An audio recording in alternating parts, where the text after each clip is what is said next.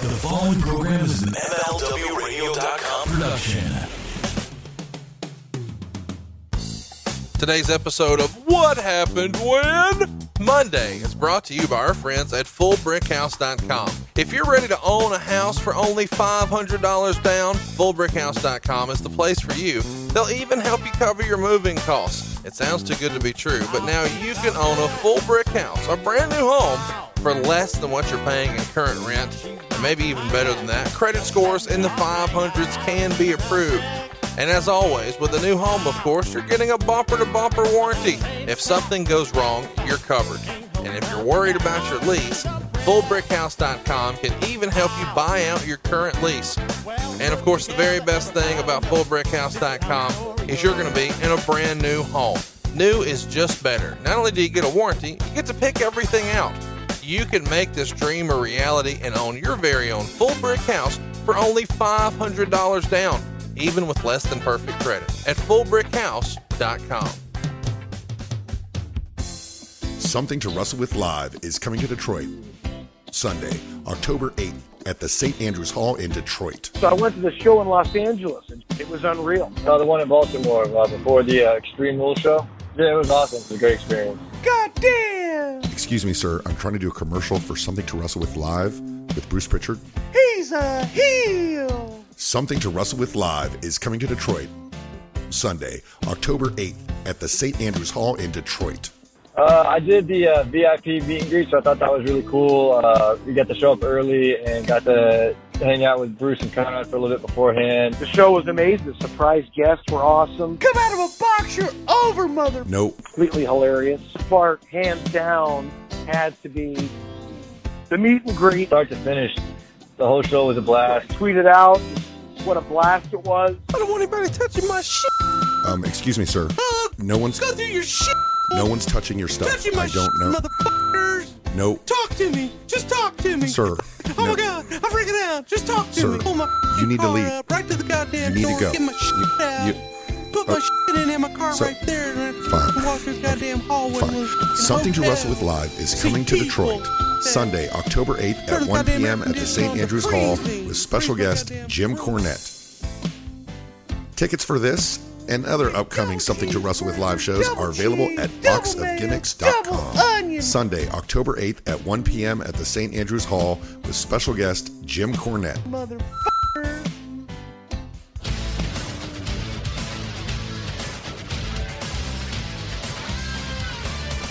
Welcome to WHW Monday. Tony Schiavone and Conrad Thompson talking about the great years of World Championship Wrestling, the NWA, and Jim Crockett Promotions. And now, let's go to the ring. And here's your co-host. Hey, it's Conrad Thompson. Hey, it's Conrad Thompson, and you're listening to What Happened When? Monday here on the MLW Radio Network. And we're joined by our very special guest. I don't guess you're a guest. You're here every week. It's the man with the plan, Tony Schiavone. Well, anytime I come to the Conradison, I'm a guest. So, yeah, I'm a guest. Thank you, buddy. It's good to be with you. Another great weekend. And another great weekend of wrestling. And we're about to be dissecting what won the poll this week, which is Nitro number 159. And we want you to go ahead and pull this up on the WWE Network. Tony Schiavone, of course, was doing live commentary on this show back on September 28th, 1998. But we're going to revisit it now and through a different set of eyes. You know, obviously Tony's been out of wrestling for a long time, but he's paying attention again now. But at the same time, wrestling and society is a lot different. So we're going to take a look at something that happened roughly 19 years ago. So if you haven't already, go ahead and flip it over to the WWE Network. We're going to fire down on episode 159 of Monday Nitro. And as a reminder, this went down on September 28th, 1998. Tony, are you ready? Before you hit play, I do want to say this is a little warm-up for me for what's coming up this Thursday as we download this on Monday. The MLW One Shot is coming up at the Guilt Nightclub. That's right, yeah. On Thursday, and I'm going to be one of the commentators there. So check it out. Pick up your tickets right now. I believe tickets are on sale. $15 each. Right. That's a great value. Right. Court Bauer put together some phenomenal shows in the early 2000s. If you weren't really paying attention then, maybe that doesn't ring a bell. Go out of your way to find the DVDs or find those online. I'm sure they're hanging around somewhere. and he's getting the band back together, so to speak. Ricochet is going to be there. It's going to be quite the show. And something you never thought you would hear, Tony Schiavone calling a Ricochet match. It's going to happen. It's MLW One Shot. So pick up your tickets now. And stay tuned, because you never know. We might have a live show announcement pretty soon, right, Tony? Pretty soon we might. We are certainly working on it, aren't we? We're working on it. We've got lots of folks who are working on different venues and ideas. And we've already got some preliminary guests who have expressed interest in participating. So if and when that comes together, we'll announce it here on the show. All right. So go ahead and fire up the WWE Network, and we're going to have you press play. And we're going to tell you to do that right now. I feel like we should remind everybody that whenever they pick up a shirt over at ProWrestlingTees.com/WHW, you actually give them a call, isn't that right? I call and spend some time with them. Some guys are very modest and want to just spend a few moments with me, and they all say, I know you got a lot of calls to make, which they're right. But if you want to spend more time with me and ask me some questions and have a few words, I'm more than glad to talk to you. You know, it sounds cliches and kind of trite, but you know, you do mean a lot to me on many levels. That you're a fan and you appreciate my work. And number two, that you bought a shirt to help out the wedding cause for the Schiavone family. So it all means a lot. And I do this because I want to. We've got some great shirts. You know, there's no doubt that Tommy Young, go ahead. Tommy Young. Still probably the number one seller, right? Number one seller, absolutely. And Damn I Am Good is a big seller as well. A lot of people are getting the out-of-time shirts. And I've seen a lot, believe it or not, of the old Schiavone-style Slamboree shirts. I know that that's a favorite in your household, but I dig it. I know Zack Ryder loves Lois Still Rules. I mean, there's so many really fun shirts over at ProWrestlingTees.com/WHW. I feel like suckers gots to know that you're going to give them a call. And I don't know that you saw this, but somewhere on cable TV in the last week or two, someone was rocking Bill's glass bottom boat ride tours. Well, I talked to one of our fans. I don't remember the name. He said he went to the Baltimore equivalent of Comic-Con and he wore the Tommy Young shirt. Really? Yeah, and he wore it on the floor, and he said he got every bit of 5 to 6 guys as he's walking by going, Tommy Young. It's well known. I mean, we're looking right now at the Nitro girls. Yikes. Dancing. And this is, look how hot we are as far as all the signs and all the reaction of the fans. And it's just, it's a great time for WCW. We're in Rochester, New York, a town that I've been in many times calling baseball games, but the fans are just really into everything, and they're into wrestling, and it's a great time to be part of WCW Monday Nitro. But now we go to the set. What the fuck are you wearing? Look at this. You've got on a double-breasted coat, but then you've got on like a polo rugby. I don't know. Did Lois dress you here? Apparently she did, because this sucks. And look at the reaction for the living legend Larry Zbyszko. Oh, he's got to soak it in here. Boy, is he ever. You know, it's weird seeing Mike Tenay on TV, you know, after all this time, because he's been away from wrestling for a little while. Do you think we ever see Tenay back involved in wrestling again? I don't think so. I think Mike, living out in Las Vegas, enjoys what he's doing. The professor was always big into sports books and, I guess, gambling or betting on games. And I think he's got his own podcast about sports books. So I don't think so. And I think he still has the first penny he ever made as well. Right here, I got to say, it looks like you run like a Boy Scout troop, or you like you live in a treehouse. Like, I don't know what the deal is there. You have an interesting look there. I think it's rather sexy. It's you consider yourself sexy here. It's Tony. Well, yeah, it's Tony Schiavone's look. It's different. I like that we're referring to ourselves in third person. Yes, I like that. Okay. All right. Hulk Hogan's out here with Eric Bischoff, and I feel like Hogan gets a lot of unnecessary criticism. One of the most dynamic performers of all time, because whether you loved him or hated him, he was one of the most over baby faces, if not the most ever over at the time. And here, he's over so hard as a super heel, and very few can be so well at both. Well, when he first came to WCW, he was a babyface, if we'll recall Bash of the Beach 1994, and it was one of our biggest nights ever. Then we did our biggest business when he turned heel. Yeah. Right? Yeah. I mean, it Yeah. ramped up big for, his debut, but then it took it to another level with him turning heel. And Hogan, whether you want to admit it or not, is really the guy who moved the needle in a big way for WCW. They had been a money losing company year after year after year ever since Turner bought it. And then when Hogan shows up, they started turning a profit. And that, for whatever reason, doesn't get talked about. But without Hogan being here, WCW would have never been in a position to beat the WWF, in my opinion. No, you're right. You are exactly right. And that's all Eric Bischoff's doing. And that's... See the Vince McMahon painting in the back? I did. There's a giant photo of Vince McMahon in the front or second row, an old school promo photo of him. And if I had to make a bet, security's coming to snatch that shit. There they come. On the right. You're exactly right. One of Doug Dillinger's stooges taking down the Vince McMahon sign. Who in the truck would have seen that and put a bug in the ear of the security to go? It probably would have been probably Keith Mitchell. Yeah. Probably would have seen that. So just to kind of catch you up here, there's a little bit of, a hodgepodge of storylines going on here. Because on the one hand, you've got Bret Hart, who has been working with Sting, but Bret is saying, Hogan broke a promise to me. So Hogan and Bret are cross. But at the same time, the Warrior is here, and that's who Hogan's really trying to chase to avenge his 1990 loss at WrestleMania 6. And Tony has maybe our best show ever in Halloween Havoc 1998, where you did hilarious commentary here in 2017 on that. I don't know. I guess we'll call it train wreck of Hogan Warrior 2. What a debacle that was. It's available in the archives, and we're on our build here. So we're kind of doing things a little out of order because we've already covered that pay-per-view, but this is September 28th. So we're definitely building towards that Halloween Havoc show. Yeah. That match was a clusterfuck with fire is what that was. If I recall. But again, it just blows my mind about, and I look at this Conrad and I'm thinking, how did we fuck all this up? How do we fuck all this excitement? How do we fuck all this fan support up? We're talking Rochester, New York.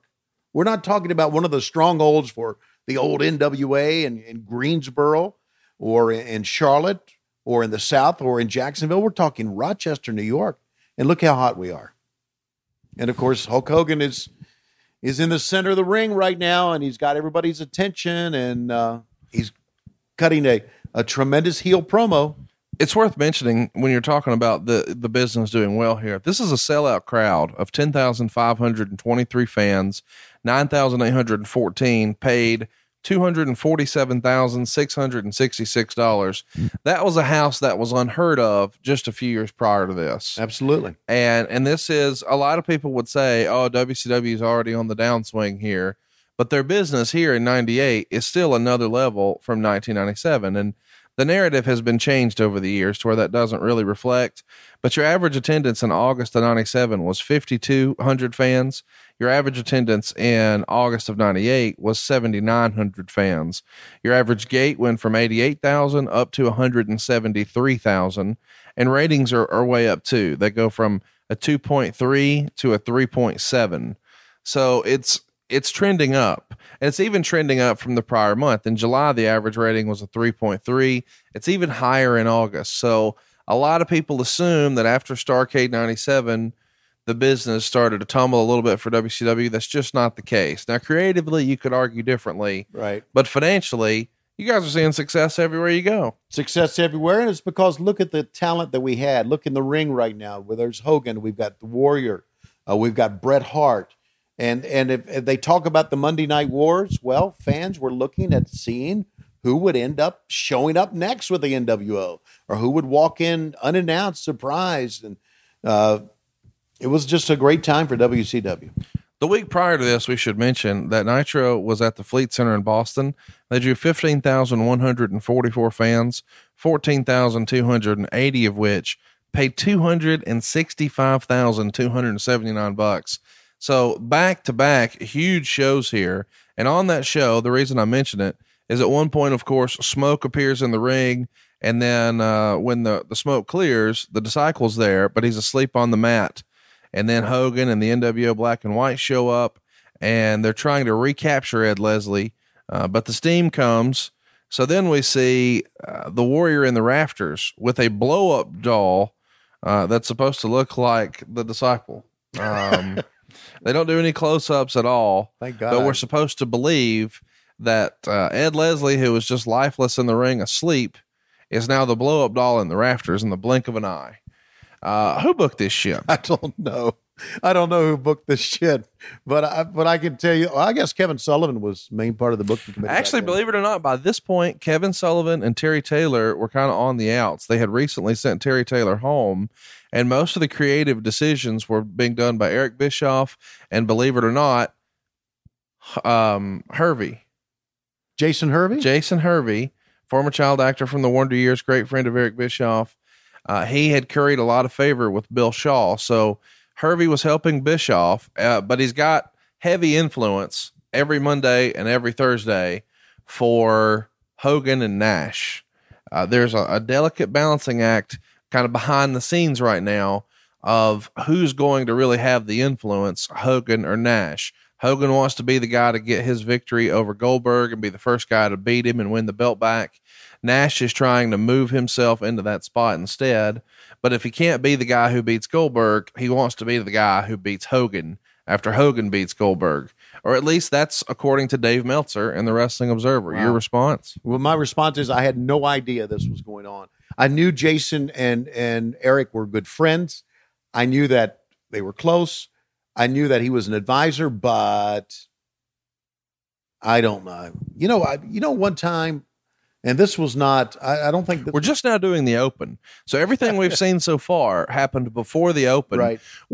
I didn't do any research on this. Do you think this is probably when you guys were trying to start the show a few minutes early, and now this is going to be the top of the hour right here? Yes, that's exactly what it is. You bring out Hogan and you capture the audience. So they won't channel change. They won't channel change, and you get that rating hit at the top of the hour, because if I recall, I remember the ratings meter was at the top of the quarter, at the bottom. Yeah, they were doing quarter hours. Right. So if you wanted to secure your first quarter hour, why not start with Hogan? Mm-hmm. And then if you're like me, you're thinking, well, let's get La Parka out here. Yeah, right. So why not just flush it down the fucking toilet and bring La Parka out? Whoa. I won't let you sit here and disparage the good goddamn name of La Parka. The good goddamn name, La Parka? La Parka's the fucking man. He's my favorite luchador ever. You Is disagree? he really? He's the chairman of WCW. Just ask him. Look okay, at this. I can tell too. And this is, as you can tell, they're paying attention to La Parka, aren't they?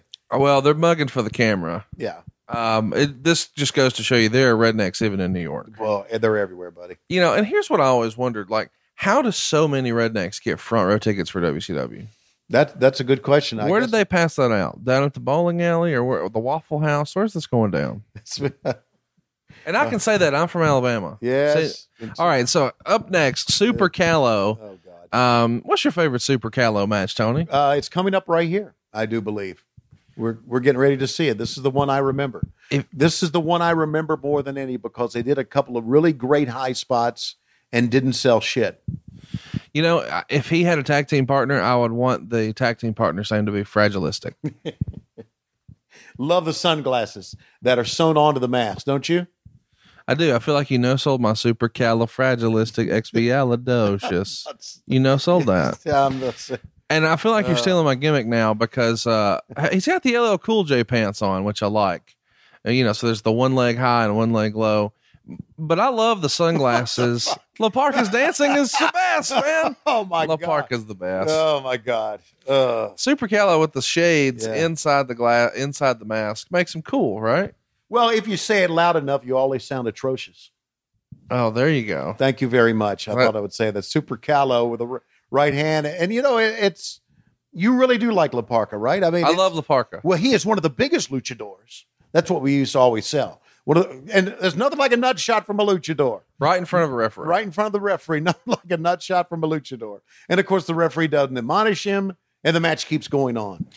This referee looks like a cartoon version of a referee from Mike Tyson's Punch-Out. It's Billy Silverman. That's who he is, and that's Alicia Silverman's younger brother. Billy Silverman here, to me, looks like he sells nationwide insurance. Should I call some spots here? Let's do it. Okay. Foot to the face. La Parka turns around. He hits him again in the jaw. He's got to adjust his mask one more time. Oh, my goodness. How about this? Not even knocking his teeth out on that turnbuckle. That was a reference to recently on No Mercy. And up to the top goes La Parka, sending Super Calu up. Billy Silverman. Oh, man, he's got some moves, doesn't he, Conrad? And he pulls him down by the hair. Up top, that's called a Hurricane Rana. Ric Flair calls it a have a Corona. A have a Corona into the midsection, and down goes Super Calo. Here comes the Park again, and the largest luchador hits the iron. That's the second time he's done the pole shot in 60 seconds. Yeah, and of course, he's not going to sell it, as you can tell. Let's briefly touch on last week's episode because a lot of people dug, and this quickly become one of our most downloaded episodes, My Year in the WWF. What was the feedback you got from that week? Everybody that I talked with gave me great feedback that it was kind of behind the scenes look at some of the things that went down with Titan TV back then and some of the great stories. I got a lot of feedback about, and I only talked about this at the end in a very short period, about the deposition I did with Jerry McDivitt. Yeah, I don't think a lot of people knew that ever happened. Right. They talked about that and about my relationship with Vince and my relationship with Linda. And, it was before the kids were grown up. So it was a different time. Sure. And the things I've heard about Vince McMahon since then are not the Vince McMahon that I remember. Right. Everybody changes, I guess, and everybody moves on. Well, one of the things that kind of went viral after our episode last week is, I questioned you almost like a prosecutor about Vince's house. And, right. And we joked about the rumor and innuendo that there was a silly portrait of Vince McMahon in his living room. Right. And then someone found it from an old issue of Sports Illustrated somewhere in March of 1991. They interviewed Vince about the World Wrestling Federation, and it was a cross promotion to help promote WrestleMania 7. But they showed, a picture of Vince on his couch, lounging around in some silly workout clothes. That's kind of his version of Zubaz, which he called Zero Boogie.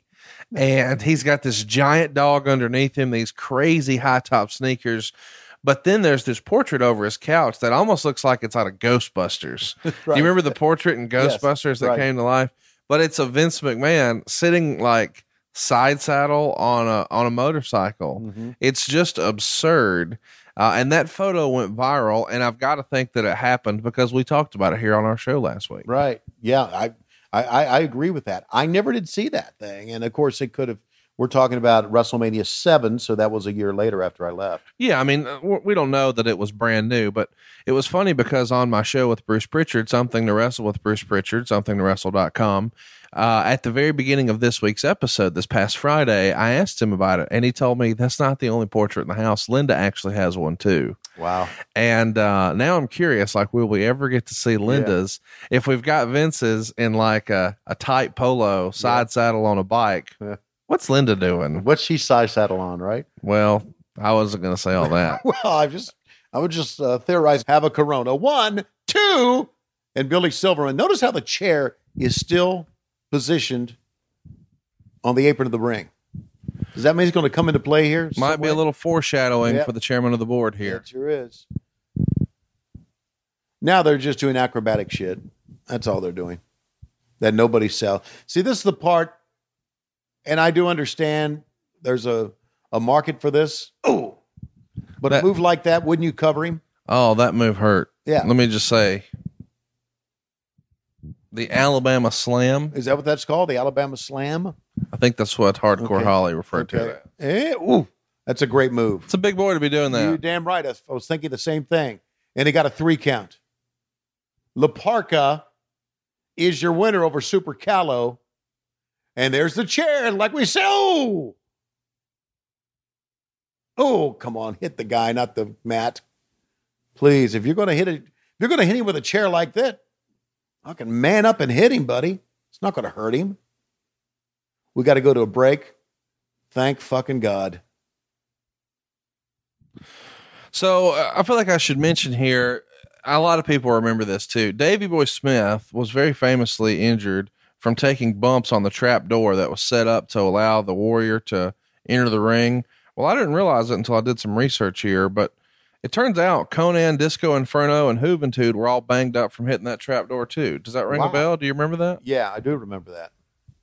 I especially remember that Disco Inferno was banged up because he always let everybody know. So now for something a little different, we've got Mean Gene, and Bret the Hitman Hart is coming out. He's got on his Calgary Hitman jersey. He's got the leather jacket, and he's got the United States title. And this feels a little weird to me. Why is that? Well, just to see Bret Hart in WCW, it almost feels like me trying to write with my left hand. Okay. I know it's really happening, but it just doesn't feel right. Yeah, it's like a surreal moment, right?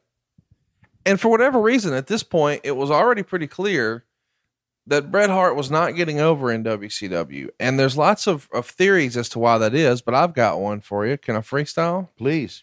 Well, they're having him come out a lot without any music.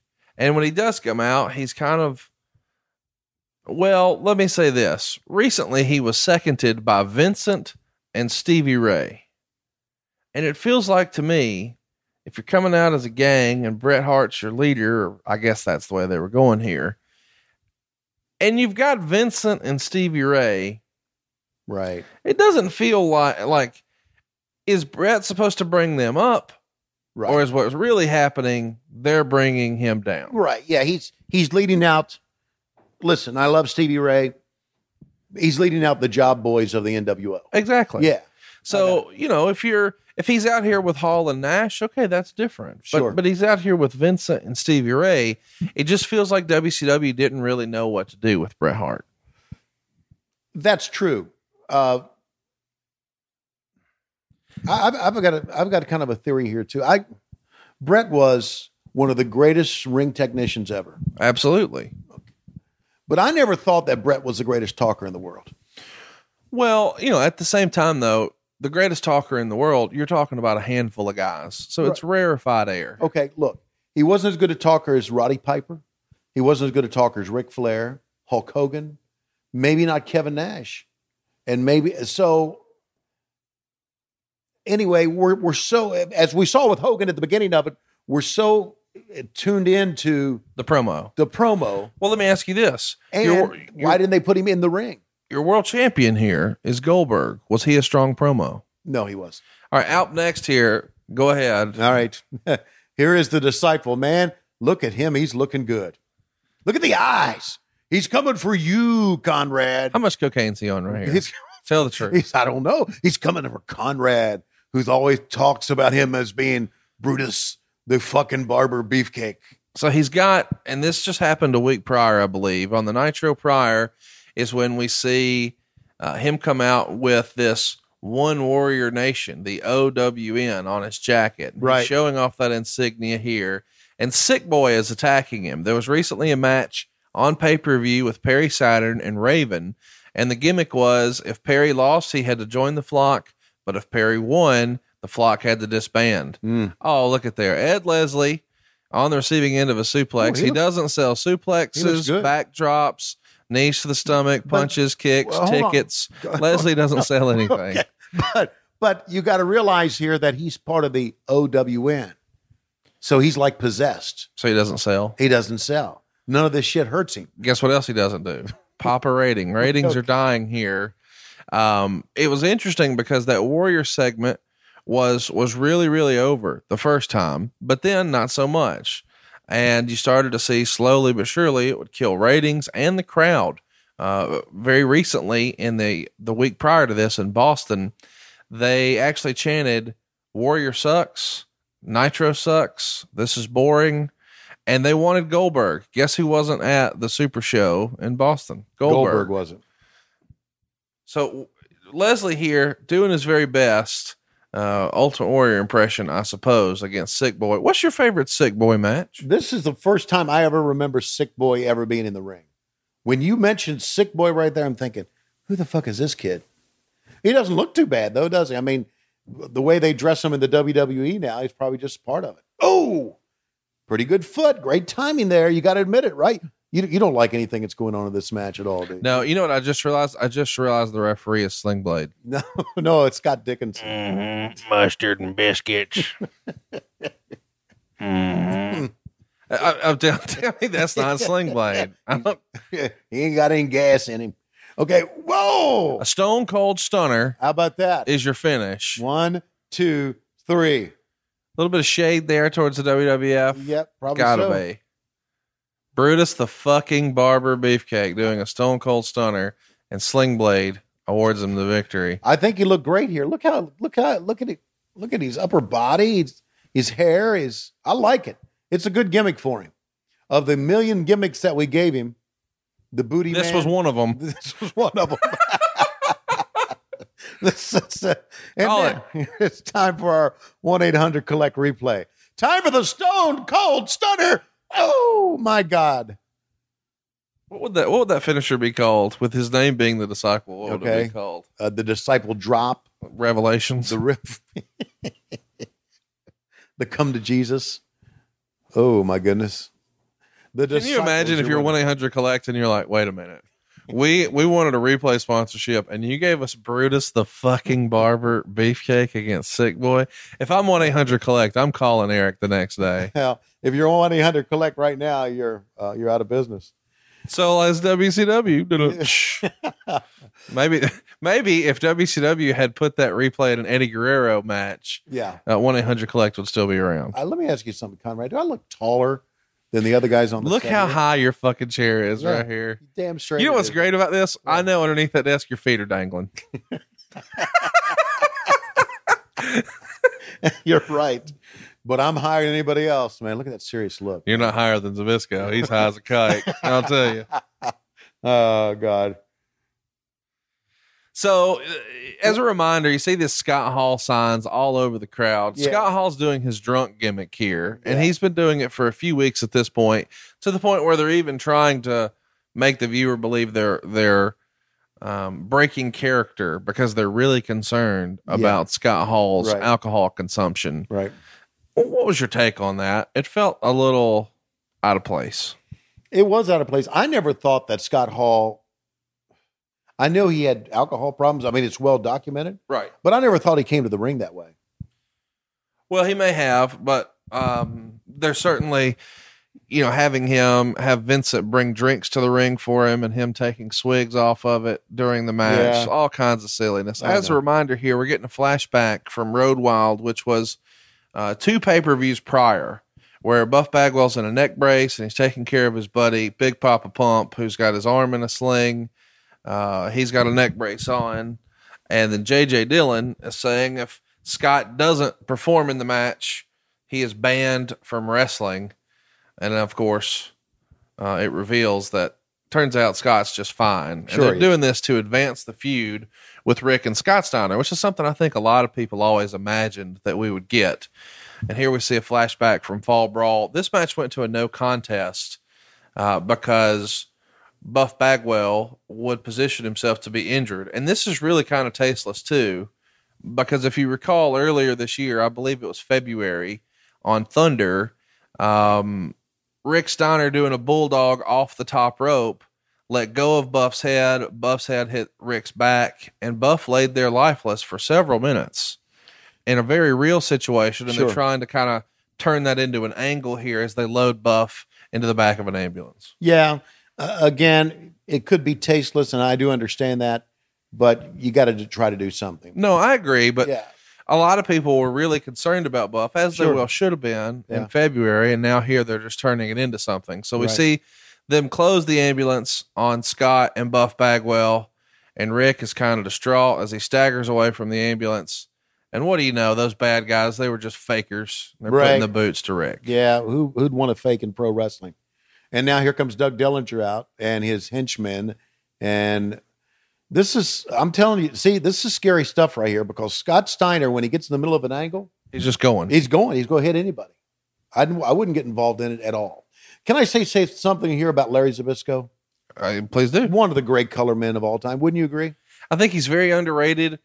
He comes off as very cool and cocky and arrogant, and it presents itself as a phenomenal television character. I actually greatly preferred him as a commentator, even over his wrestling days. Right, and he would talk about the holds and the psychology of wrestling. Yeah. He was actually a color commentator as far as the wrestling product was concerned, more than just a gimmick. Does that make sense? No, I totally agree. He's Yeah. not, and obviously all respect to Bobby the Brain Heenan. Bobby Heenan was trying to get over their characters, Right. and storylines and such, and he did a phenomenal job at that. Yeah. Bobby Heenan got over everybody he worked with. But as far as if you were calling wrestling like a real sport, you know, he was doing kind of what Tony Romo's doing with the NFL these days. Right, exactly. So, and unfortunately, Larry's stuff wouldn't play today because, oh my gosh. And the first Nitro girl on the left right here is It is Whisper, who now is Shawn Michaels' wife. Shawn Michaels' wife. I loved Whisper. She was such, Rebecca Kersey was her name. She was such a, well, she was a freaking 10, number one, but she was such a nice lady. She really was. And very popular with everybody, just very friendly, beautiful smile. And well, there's Kimberly. Do you think Kimberly cannot dance? You know, all the Nitro girls, none of the Nitro girls, I was told, I think we brought this up before, none of them liked Kimberly because they thought she couldn't dance. But she looked good, didn't she? I don't think it matters if you can dance. This is a business where the guys who make the most in the wrestling business can't actually wrestle. Yeah, can it? Yeah, good point. So Good point. kind of is what it is. Now, this is going to be a fun match here. At least I hope it will be. Yeah, boy, so do I. Because we've got Big Papa Pump, who's going to be headed to the ring with his second in command, Yeah. Mr. Buff Bagwell. Mhm. We've talked about Buff a lot on this show, and Buff's strutting out with some airbrushed everything. Scott Steiner is as big as a house. My God, look at the veins in his arms. Yeah, they're not going to. He has himself. He looks like Colonel Sanders on his own dick right now. I saw the same thing. I don't know. Right now, I feel like we need to just have Dave Silva Photoshop. Oh, there's the top of Buff's hat. Yeah. That's airbrushed.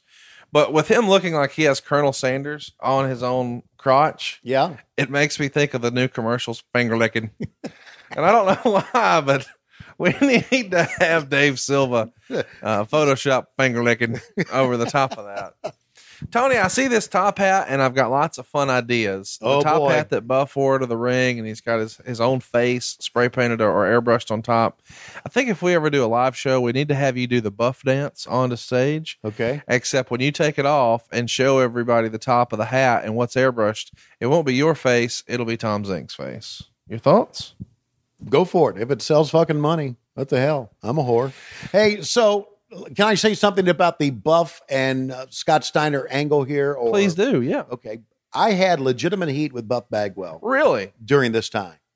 And Buff confronted me with this. I called on a Nitro or maybe a pay-per-view. Maybe it was Road Wild. I'm not sure. I called Buff Bagwell Scott Steiner's lackey. Lackey. Doesn't it look like he's being his lackey to you? Well, certainly. Okay. And Buff took exception to that. And he confronted, we were on an airplane. He said, lackey? That's how he started the conversation. I walk in the airplane. He's sitting in first class. He goes, lackey? I went, what? He said, you're calling me his lackey? I said, isn't that what the angle's about? Isn't that what you're doing? Certainly. He said, yeah, but I'm nobody's lackey. I said, sorry. And I just kept walking and got to my seat on the plane. And we kind of had a little bit of friction after that. He was not as cool to me, which blew me away, Conrad. Come on. That's the angle. Yeah, it's the angle. And this is all the work. And by the way, Buff's doing a great job at it. Yes, he was good at it. So here's what I found interesting about this. Scott's going to be taking on 2-on-1 here. And this is a throwback for a lot of you who may have missed this. But on the outside, of course, Lenny Lane. What's your favorite Lenny Lane match, Tony? Wow. I can't remember Lenny Lane. I'm sorry. Well, this guy in the ring right now? Yeah, I can't remember him either. What's his name? Nick Dinsmore, who would go on to be the WWF's Eugene. WWE did a character, I don't know, maybe 5 or 6 years after this. Eugene? Called Eugene, and he portrayed a special needs character who was the nephew of Eric Bischoff. But a lot of people, myself included, may have seen this match and not realized, hey, that's Eugene. Wow. So, Eugene. There's a little bit of trivia for you. I take it you were out of wrestling and had no idea that there was a special needs character. No, I was once wrestling stopped, I was done. Yeah, I didn't watch any of it, so I didn't realize a special needs character that had to go over like a turd in a punch bowl. Special needs. They took a little bit of heat. They tried to play it off, and it got over for a little while. Did it? I mean, to what degree is debatable, I'm sure. Can I ask a very important question? Yes. In our universe, did Court Bauer book that shit? No. Okay. Just making sure. No. Okay. Because if so, I wanted to blame him for it. So this Buff hat is really like the primary focus of the entire thing. What do you reckon Buff paid for that hat? Wow. He paid $1,000 for that hat. There's no chance. Really? If that's $1,000, I'm getting in the hat painting business. Okay.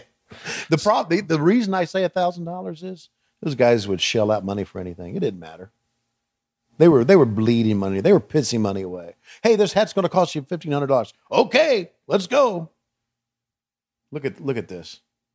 Unlike you, I mean, you're still wearing a double-breasted blazer you had from 1987 up there. That's because I'm not making the money these guys are, and I've got 5 kids.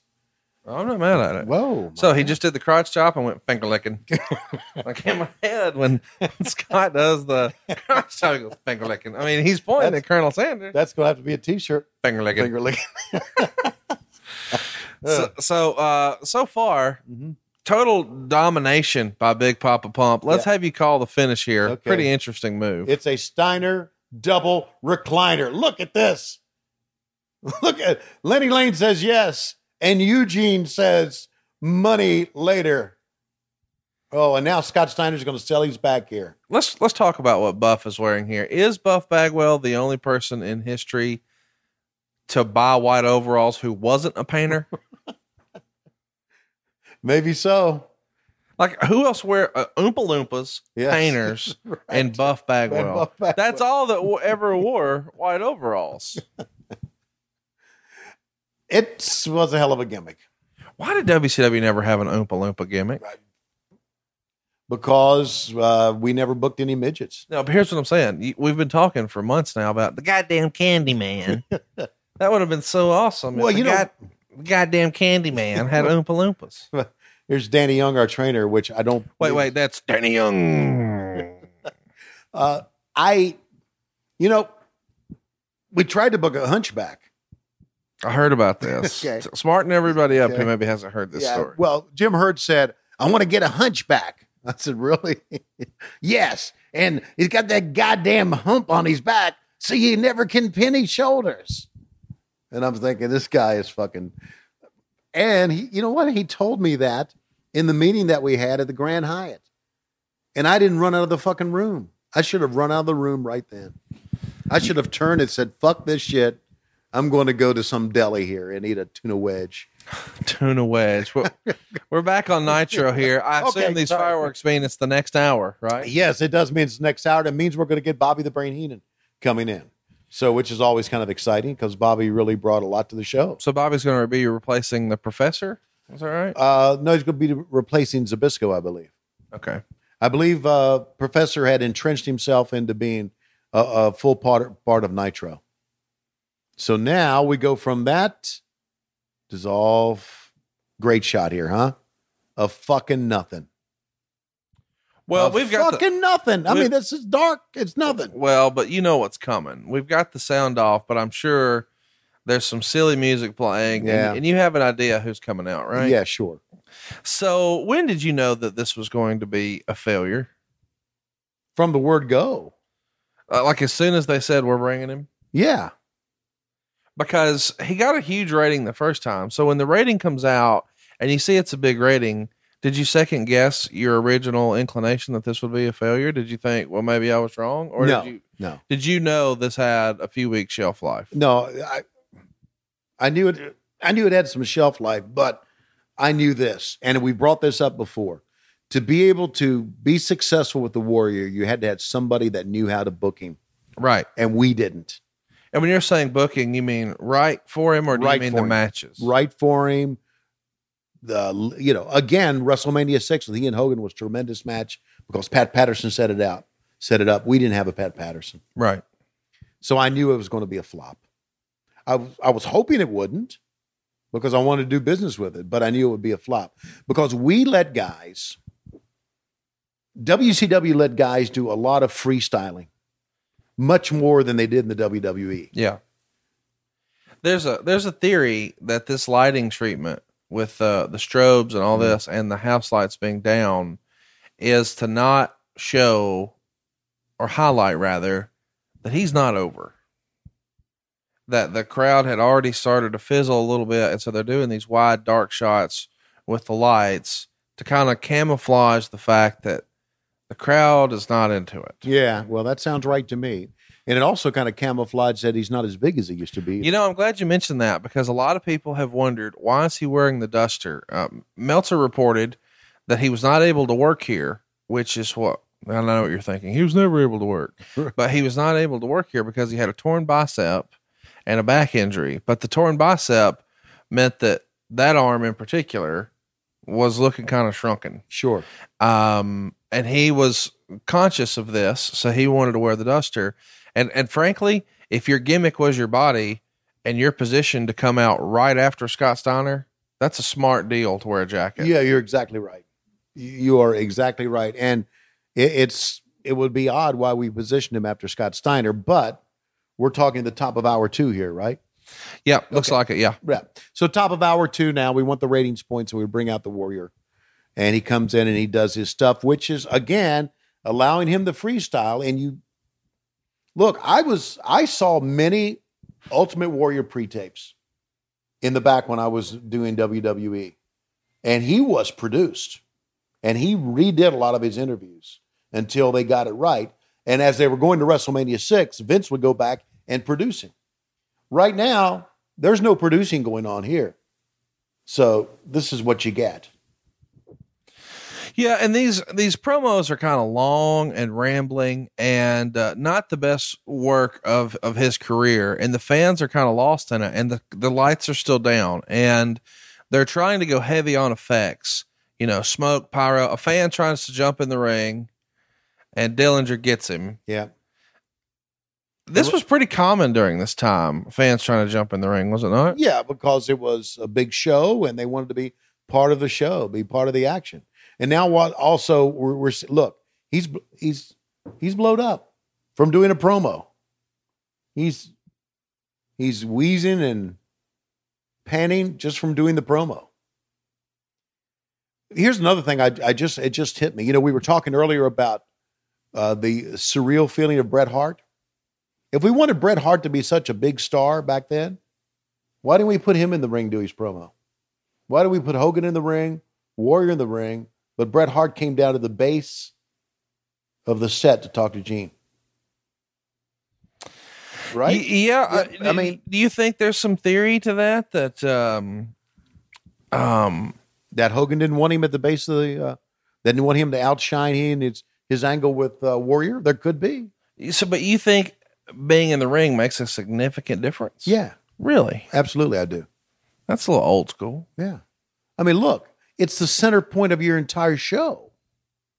And you put a person in the ring. The WWE does that right now. Right. Any angle, the big angle they have, they do it in the ring. They don't do it over at the entranceway. They do some things. Let's talk about ratings at the time, because ratings are setting records here for both the WWF and WCW. And very recently, the second most watched pro wrestling match in cable history happened. It drew a 6.77 rating. Over 5 million people watched it. The only thing that beat it was Hulk Hogan and Bill Goldberg doing the title switch from the Georgia Dome on July 6th. Do you want to guess who was in that match? I have no idea who was in the match. Lodi and Saturn against High Voltage. What the? No. Yeah. Yeah. Well, what does that tell you about ratings? That they ain't worth a shit. You damn straight. That is not really the metric that you should run your whole business on. If High Voltage versus Lodi and Saturn is second only to Goldberg Hogan. Wow. Lots of front office stuff going on in the company here. We should mention as well. Okay. Nick Lambrose, whose official title was Vice President of Business Affairs, left the company basically after losing a power play to Bischoff. And since Lambrose had a contract with Turner, he was just moved to another position. It was the executive position for Turner's attempted new football league venture. Now, of course, that never shook out, but we might have seen an XFL before the XFL had it actually done that. Do you remember what, if any, Nick Lambrose being moved, what effect that had on the company? No, I don't remember Nick Lambrose. Well, there you go. Terry Taylor was recently told to stay home. I remember that. That happened towards the end of August, and he had some sort of heat with a television producer named Annette Yoder. Do I have that name right? What happened there? What happened with Terry and Annette? I don't know exactly what happened with Terry and Annette, but I do know that Annette Yoder had a lot of power at that time, an extreme amount of power. Really? Yeah. Oh, yeah, she did. And you know in Bobby Heenan's book, the girl they talked about, Grey Poupon, that's her. Okay. Yeah. Grey Poupon is Annette Yoder. Yes. Okay. Because that's what Heenan always called her. Cool. Annette started out as a makeup girl, and now all of a sudden she had tremendous amount of power. Tremendous amount of power. Annette Yoder is the girl that walked out of the curtain to the set that told me to bury Mick Foley. She told you to bury Mick Foley? Well, that led to Butts in the Seats. She came out. She had her, I never forget her walking out. She always had this big folder of shit, maybe to make her look important. And she said, Eric wanted me to tell you that they put the belt on Cactus Jack and for you to really shit on it. And I leaned over, I said, did he really tell you that? She said, yes. All right. We're going to do it. So that's the story. Eric didn't, in my ear, tell me himself to say butts and seats. He did not come out to tell me. He sent Annette out to tell me. At least I think he did. Hell, shit. She could have been freestyling on her fucking own. And she told me to really make it sound like a shitty thing. And I came up with butts in the seats. But there you go. There's a story about the actual story behind that. Well, we just saw Buff Bagwell come out and do a promo with Mean Gene where they're saying that now Scott Steiner has to go to the hospital. And of course, everybody is suspect of that claim, seeing what happened with Scott Steiner and Buff Bagwell in the ambulance when they used it to really just ambush Rick Steiner. So now we've got the cat, and the cat is going to be taking on Psychosis here. I got to tell you, I love both of these guys. I found the cat to be entertaining. I'm not going to say his ring work was great, but he had a presence as a character. He could cut a promo. I mean, he stands out. You might not say that he's the world's best wrestler. I wouldn't disagree with that, but the dude was entertaining for what he was. And that's what you look at that, kicking at a fan. That's fun for what it is. Absolutely kicking at a, get the fuck out of here. And here's the other thing I think I liked most about Ernest. You could tell he's having fun. Well, of course he is. So if he's having fun, I'm inclined to think it's pretty fun myself. Well, here's one thing that I can tell you about Ernest Miller that we all knew. He was really appreciative of what he was into. In other words, he was appreciative that he was making money and on TV and able to do a promo. He didn't let his ego take him away. Does that make sense? He didn't take it too seriously. Right. He was a good guy. Good guy. He knew that, man, I'm making money. I'm having a great time. And it came across. And of course, it does come across. Now now I'm thinking he turns and talks to the fan. I'm thinking he's going to call him some sort of Mexican racist name here or something, but he didn't. He stayed away from it. Well, I'm sure you probably would. No, I would not have. Psychosis is one of my favorite luchadors. I know you don't like luchadors. Why don't you like Psychosis? That top rope leg drop was something else. I like their moves for what they were, Conrad. I just didn't like them in the course of a match. Again, I'm old school. He looks like a Power Ranger villain. Look, I'm old school. I would as soon see Ricky Steamboat and Ric Flair 90 minutes in a cage, time limit draw, or as we said, Broadway, than I would a luchador match. Is there something wrong with that? No. Okay. I didn't think so. Let me ask you this. This is, of course, 1998. Around this time, between 97 and 98, you would see lots of celebrity involvement in WCW, Sure. and including Malone, Rodman, lots of athletes. Right. Well, there was talk in the shows leading to this that McGuire, who's really setting baseball on fire, baseball had been in a real lull, but back in 98, Sammy Sosa and Mark McGuire just trading home runs left and right really brought a lot of renewed interest into baseball. There was talk, according to the Observer, that WCW tried to get McGuire to work a pay-per-view match. Right. Well, didn't he and Goldberg do a promo together? They did, and it aired just a few weeks prior to this, I believe, where he went and visited him at a Marlins game. Right. But do you think there was ever going to be an opportunity for like a Goldberg and McGuire against Hogan and somebody else? Yeah, there was, but McGuire Squashed it. Sure he did. He came to his senses. Well, because at that point, McGuire was one of the top athletes, Yeah. in the world. Yeah. I don't see why they didn't at least have him walk out to the ring. Yeah, that would have been awesome. That would have been awesome. But a couple of things. McGuire needed a lot of money to do that. And number two, he didn't trust that his career would be the same afterwards. Yeah. Well, I mean, I could see how you would think that this could negatively affect you, but let me just freestyle. How fun would it have been to have Goldberg? Let's call it Starrcade. Okay. And we're going to do a rematch at Starrcade. Mhm. Oh, Psychosis going up top. Give us the call here. Okay. Ooh, off the chop. Flying body press. Ernest Miller is down. Psychosis selling his ribs. Turning up to his knees. Now, see, Psychosis doing a pretty good job of selling that shit. That's not bad. Sell Starrcade. something, motherfucker. Starrcade 98 could have been just freestyling, of course. Okay. Goldberg with the world title. Ooh, this will And drop kick. in his corner, Mark McGuire. Yeah. And on the opposite corner, the rematch from the biggest match WCW had that year, Hulk Hogan challenging for the world title. And in his corner, Pete Rose.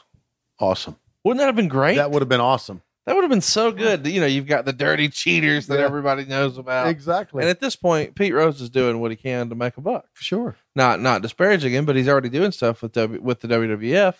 Why not go ahead and get him over? Why don't you and I hop the plane, go to Stanford, and talk to Stephanie?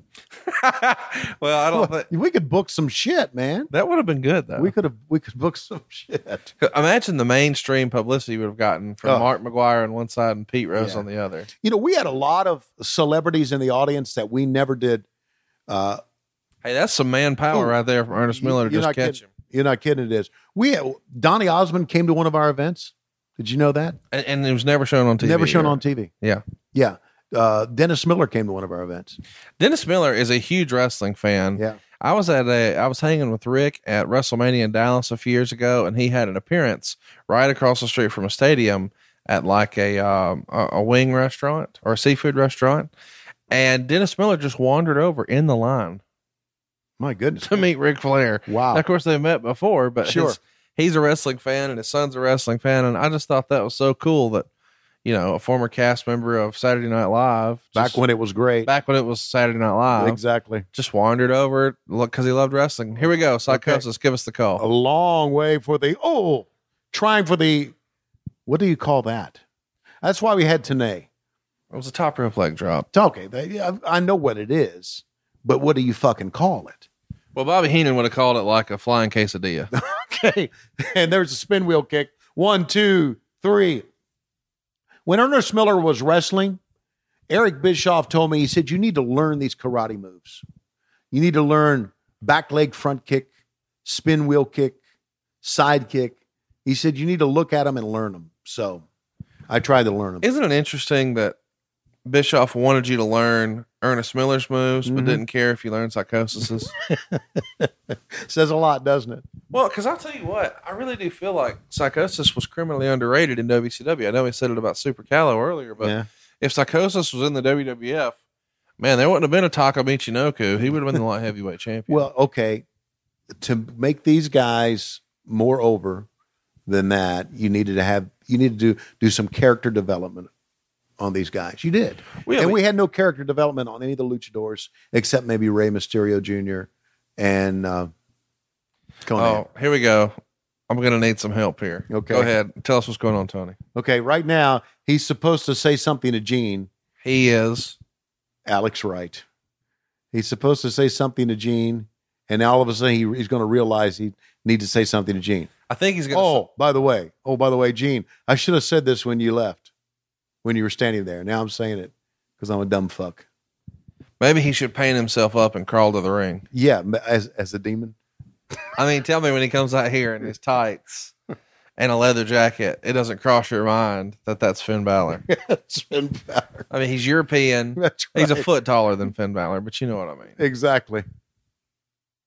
And actually, Finn Balor's a good worker. He's much better looking than Finn Balor, don't you think? Well, I don't have a comment on that, but Finn Balor is one of the best wrestlers in the world. There's no question. And I don't think anybody ever said that about Alex Wright. Yeah. No. I mean, maybe Jim Barnett did. Yeah, but he was a handsome guy. Look at the dimples on each side. This is getting weird now. No, I'm calling it the way I see it. It's not. Well, your shorts are moving. I know everybody can't see you in real life. But. Listen, my shorts never move. Even when I am top rope aroused, my shorts never move. I was not ready for that. Okay. I was not ready. All right. But he was a very handsome man, but he was fucking clueless. You know, I've started to watch the new stuff. Really? Yeah. Yeah, that makes one of us. Well, there's a couple of guys who are friends, right? Oh, absolutely. Yeah. Huge shout out to Dolph Ziggler. He actually was sporting our Damn I Am Good shirt, which is available now at ProWrestlingTees.com/WHW, inspired by the great Ole Anderson back in the mid 80s. And Dolph was actually rocking it on WWE.com for us. So shout out to Dolph for that. Shout out to Dolph. Shout out to his buddy, Zack Ryder, who is rocking some of our shirts. Both great guys. Like watching their performances, like the stuff they do.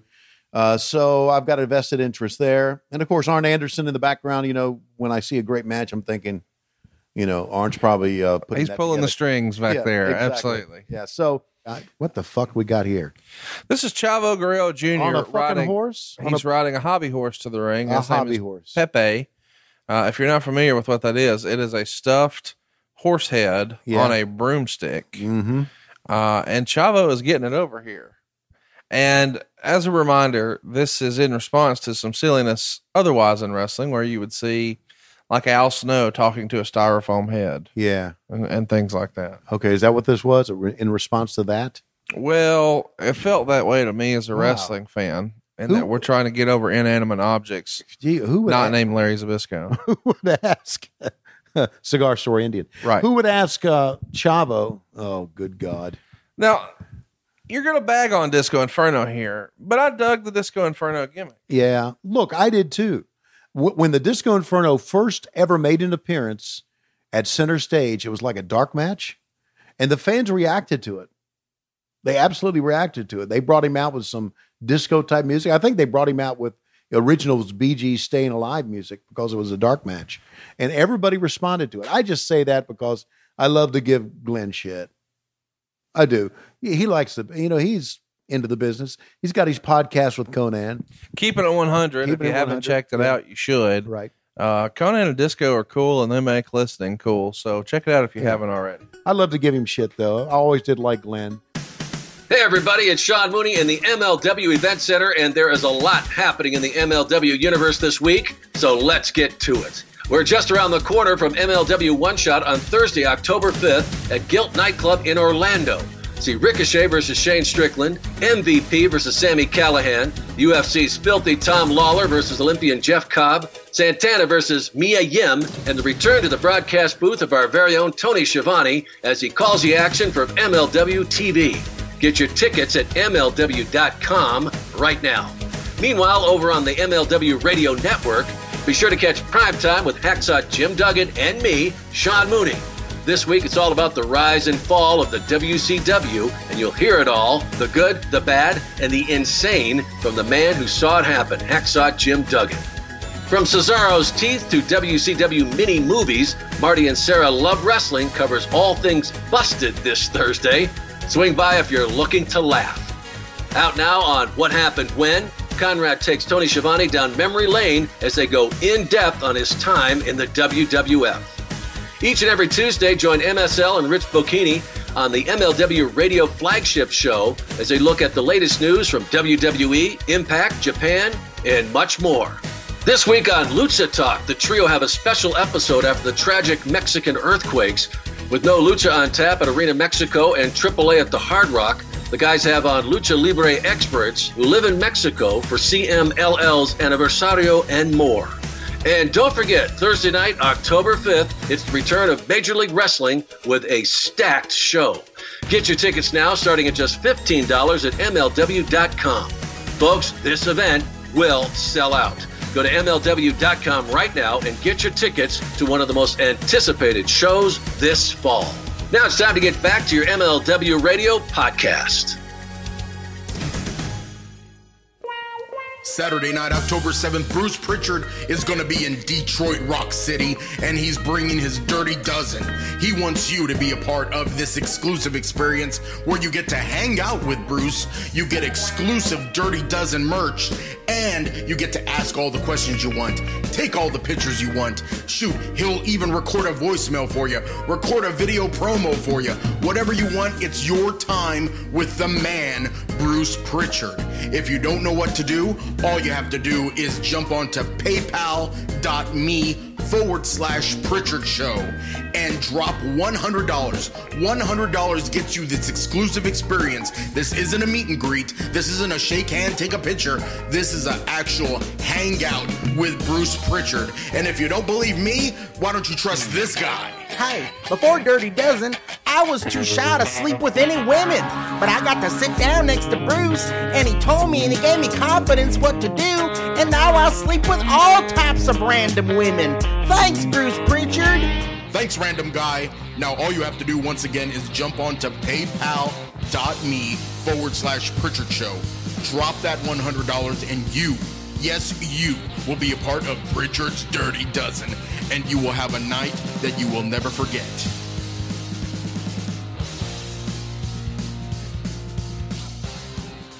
Check that beak out, man. We talk about Ric Flair. Take a look at that nose. Chavo Guerrero, one of the more underrated performers in the business. Wouldn't you agree? Oh, yeah. Love Chavo. Do you think that he was... does he look angry there to you? If Chavo had a different last name, would he have done better in the business, you think? Yeah. I think that's a valid statement. There's a possibility that could have happened. I guess I should clarify.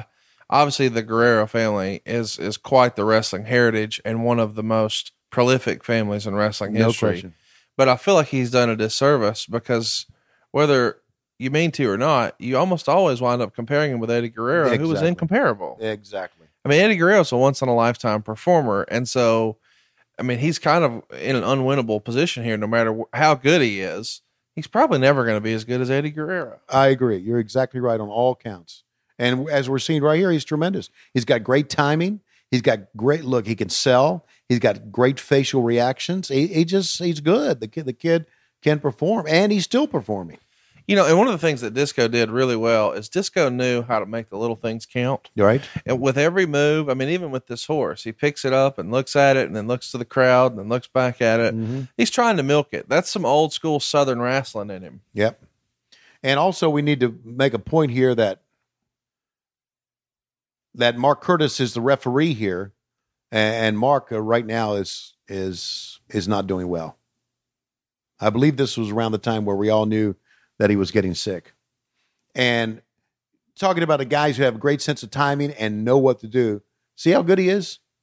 He was one of the great referees ever. He really was. He was in the league with Tommy Young. Thank you very much.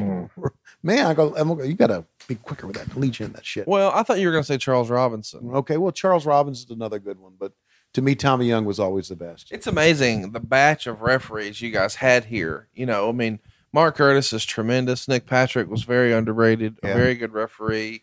You know, of course, Charles Robinson's here. There's just lots of really, really good referees within the company. Right. Just so you can just see how thin Mark is here, right? But anyway, back to the match. Two good performers. Both can sell very well. Both love the business. And both are good at calling spots without being seen. Ooh.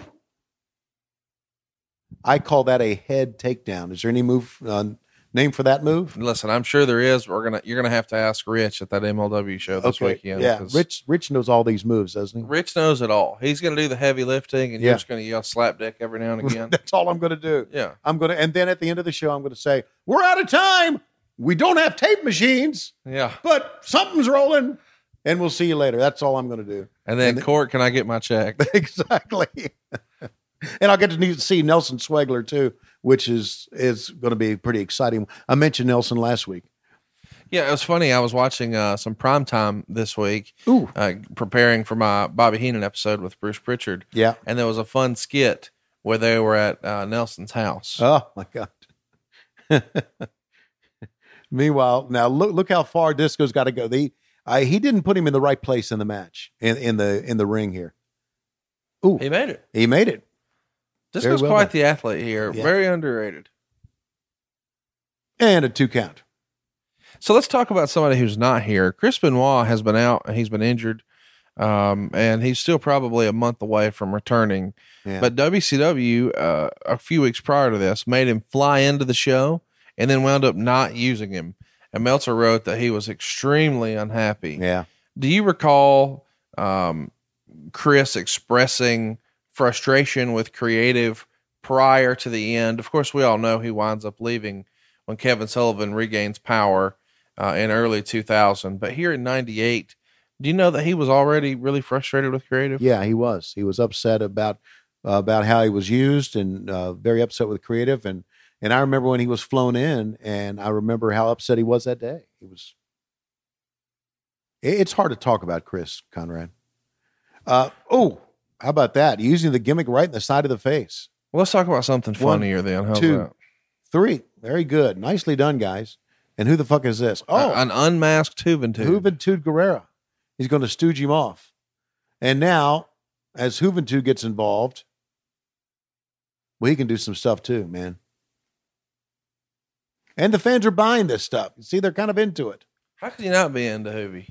Well, I'm talking about just fans love a run-in, right? They love a run-in. And I'm hoping this is going to lead to some sort of angle, but probably not. I'm wondering what's going to happen to Pepe. I think that's what fans really care about. Okay. I think right now we should have a Juventud. Are you ready for this? Check this out. Oh, nicely done. And actually, I got to give Craig Leathers props here. He's switched to another camera at the perfect time. Disco Inferno nailed a drop kick on Juventud. One of the better looking drop kicks we'll probably see. Yeah. So we're off to commercial here, and we're coming back to a really tremendous piece celebrating the history of the Four Horsemen all the way back to 85, the original Ole Anderson version, and everything in between, including Jeff Jarrett. So lots of fun angles here, them attacking Dusty in the parking lot, the career highlights of Ric Flair, of course, and all of his world title wins, Malenko beating up Ultimo Dragon, Mongo taking out guys' knees. They're really, really selling the history and the legacy of the Four Horsemen and really highlighting who the current guys are, recapping Ric Flair's return to WCW just 2 weeks prior in Greenville. And what a night that was, September 14th, 1998. I'm sure we'll cover that at some point in long form. But the really fun thing about that show was the promo that Rick did with Eric Bischoff, the fire me, I'm already fired business. And now that sets up naturally a Ric Flair, Eric Bischoff feud. And that's probably what we're going to see more of here.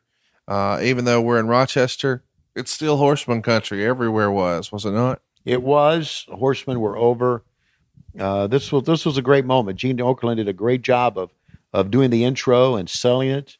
And again, if you're a star, Conrad, you come to the ring to do your promo. And that's what they should have had Bret Hart do. This is quite an entrance. And you're right. Go back to that video piece. I'm not so sure who did the video piece, but I have a feeling that it was Kemper Rogers as an editor and Neil Pruitt as a producer. Keith Mitchell could have been involved in that as well, but that was well done. And here's another thing too. This is back when we were kind of doing our own stuff, and Turner Home Entertainment was not involved in it. I got a question on Twitter recently. Who was the voiceover guy for all the pay-per-views? Was it somebody that you hired? No, it was some jackoff that Turner Home Entertainment hired that didn't make it seem authentic. So we were doing our own stuff there. It was a great video, and this is a great return. Great setup here. So you've got all the horsemen coming out here, including Arn Anderson. Of course, the horsemen at this point are Dean Malenko, Chris Benoit, Steve Mongo McMichael, and the Nature Boy Ric Flair. And the angle here, of course, is Flair versus Bischoff. And if you recall, the prior Thursday Thunder edition, we saw Stevie Ray get involved with Ric Flair in the Four Horsemen. And he was, the subject of what we're about to see. I would imagine, if memory serves, this is where they try to press charges on Ric Flair. Yeah, they try to press charges on Flair. Stevie Ray, here he comes. And Doug Dellinger comes out as well. And they're going to try to press charges, and they're going to try to get him thrown out of the building, basically. So you've got Doug Dillinger, the head of WCW Security, and they've done a pretty cool angle leading up to this, where, it's Bischoff versus Flair, and Doug Dillinger is kind of caught in the middle. Right. Because he is a longtime friend of Flair and another longtime resident of Charlotte. And now they've got all the local police here in Rochester here to press charges on Ric Flair for felonious assault. Felonious assault. Are these the most generic cop uniforms of all time? They really are. And they all come in, grabbing their piece. See them? Hanging on to their piece, so to speak. I don't think it's the same way Klondike Bill hung on to his. No, he did not. He hung on with his piece with two hands. Good for him. Yeah. So, what do you think of this Flair Bischoff feud? I didn't think it would ever go anywhere, would it? Well, I know that the 2 week, it went somewhere. They wrestled at Starrcade that year, but the return, Meltzer wrote, the reason Ric Flair's return to World Championship Wrestling on Nitro in Greenville exceeded everyone's imagination is because there was nothing ever in wrestling to compare it with. If there was ever any one moment that firmly established who the greatest performer of modern time, if not all time, was, if not the initial huge pop, but the deafening roar that wouldn't stop, Flair had a moment reserved for few athletes in history, none of whom are wrestlers, not even Inoki or El Santo, the modern equivalent of the day when a dying Lou Gehrig came to the Yankee Stadium and talked about being the luckiest man alive. Holy shit. Quite a response from Dave Meltzer about Ric Flair's return. And here we're seeing a continuation of the angle where they're trying to press charges. Flair's out of there, and they're trying to build towards a pay-per-view, which never really made any sense. Right. That you would use one of the greatest of all time in an in-ring match against Eric Bischoff at your biggest pay-per-view. And I understand that, but you and I are watching this, and hopefully we got all of our listeners watching this as well. Bischoff is a pretty damn good heel. Oh, he's one of the best heels, but it feels like, Flair should have had a match with someone and Bischoff been the second on the outside. Right. They should have set it up. I don't know if they set it up this way or not. They should have had a 6-man tag with Bischoff on one end and Flair on the other. And every time Flair tagged in, Bischoff ran. Something like that. Yeah, to set it up right. So, as opposed to, I know you're the greatest wrestler ever, but look at my karate kicks. Exactly. We should mention around this same time, the movie Wrestling with Shadows was about to be released. Do you recall Wrestling with Shadows? Wrestling with Shadows? It's the Bret Hart movie when he got screwed in the WWF. Did you watch that? Yes, I did. Later. What'd you think of that? I thought it was pretty good movie, but I watched it, not at this time. I watched it after I was out of the business. We should mention the same night that Flair came back in Greenville, that episode of Nitro was probably one of the best in a long, long time. You had Bill Goldberg versus Sting in the main event for the very first time. And you also had Billy Kidman win the Cruiserweight title, beating Juventud Guerrera. And that really kind of cemented Kidman as a star. And he would get quite a push for a while here. So Kidman's actually getting bigger reactions on house shows and television tapings, believe it or not, than Bret Hart and the Ultimate Warrior, because of the way he had been presented on television with his matches and such. So it'll be interesting to see what they do with Billy Kidman later in the show. Plus, he's banging Tori, so good for him. So he's a hell of a closer. Ooh, how would you describe Stevie Ray's gear here? It looks like kind of like a little what Buff Bagwell had before he painted it. Here's the best part of the show. Chris Jericho with his Jerichoholic Ninja and his Jericho personal security. Mm-hmm. And he's got the cruiserweight title. I'm sorry, the television title around his waist. Yep. And he's got a shirt that says Jericho 1, Goldberg 0. And to catch you up, Jericho's been calling Goldberg out since July. Of course, here we're in September. And the match still has not happened the way Jericho has been campaigning and thought that it would. Because the idea was, hey, let's let him build towards a pay-per-view that actually, or a pay-per-view match or a Nitro main event that means something. Of course, we know that never really happened. And it was just a monumental waste of time. And that led to some real life issues with Jericho and Goldberg. This is a pretty good entrance. This is well done with the steady cam and everything. This is what they call now in television, the West Wing entrance. You know that? Or the West Wing walk and talk. And look at Ralphus. Looks like he had surgery on his gut, doesn't it? Look at that bit. Look at that. All right, I'm not going to look anymore. He's just fat. So let's run through this. Ralphus was a truck driver. He drove the ring truck. Is that right? He drove one of the trucks. We had a lot of trucks. But yes, he drove the ring truck. And Kenny Powers on the left. What did he do for y'all? This had to be, you know, as these guys are walking in, I'm thinking that these have to be just more drivers, okay? But we're ready to see them take some bumps. And I just wonder who the fuck these guys were. I mean, Ralphus didn't take a bump, but these guys are going to take some pretty heavy shots right here. So I don't know who the fuck these guys were. I don't know where they got them from. That's a great question. If you know who the other two tag-alongs besides Ralphus were or what their roles were, please tweet us. He is at Tony Schiavone 24. I am at Hey, it's Conrad. Yeah. I feel like we should mention that Goldberg here is going to come out with the world title, of course, and they've done a fake Goldberg. That's who Jericho actually got the win against. Was a fake Goldberg, and we see him here. And this is an independent worker from Georgia. I believe his name was Johnny Attitude. Okay. And he committed to the gimmick. He shaved his head to look like Goldberg, and I believe he even got a legit Goldberg tattoo. There it is. To look like the real Goldberg. Absolutely. What'd you think of this angle? I like this angle. I was into anything Goldberg did. I kind of dig it too. I thought it was well done for what it was. Yeah, absolutely. And Goldberg comes in, and great reaction when you see look at this. Great reaction from Jericho. Now, these two guys, look at this. I'm thinking, if these two guys are truck drivers, what the fuck are they? They're going, you know, we're talking about a guy who doesn't know how to throw a working punch, right? Watch this. Oh, and he, on his side, not on his back, on his fucking side. Hey guys, you love this show, and so do I. In fact, hundreds of thousands of wrestling fans each month listen to What Happened When Mondays with Tony Schiavone. And you can advertise to those fans, and it's probably more affordable than you think. Whether you sell a wrestling-related product, or a promoter, or a vendor, or if you want to promote an upcoming show or appearance, we here at What Happened When have advertising packages designed to fit almost any budget. Think about it. Where else could you get a platform to speak to this many fans at the same time and get that much exposure to the audience that you are seeking than right here?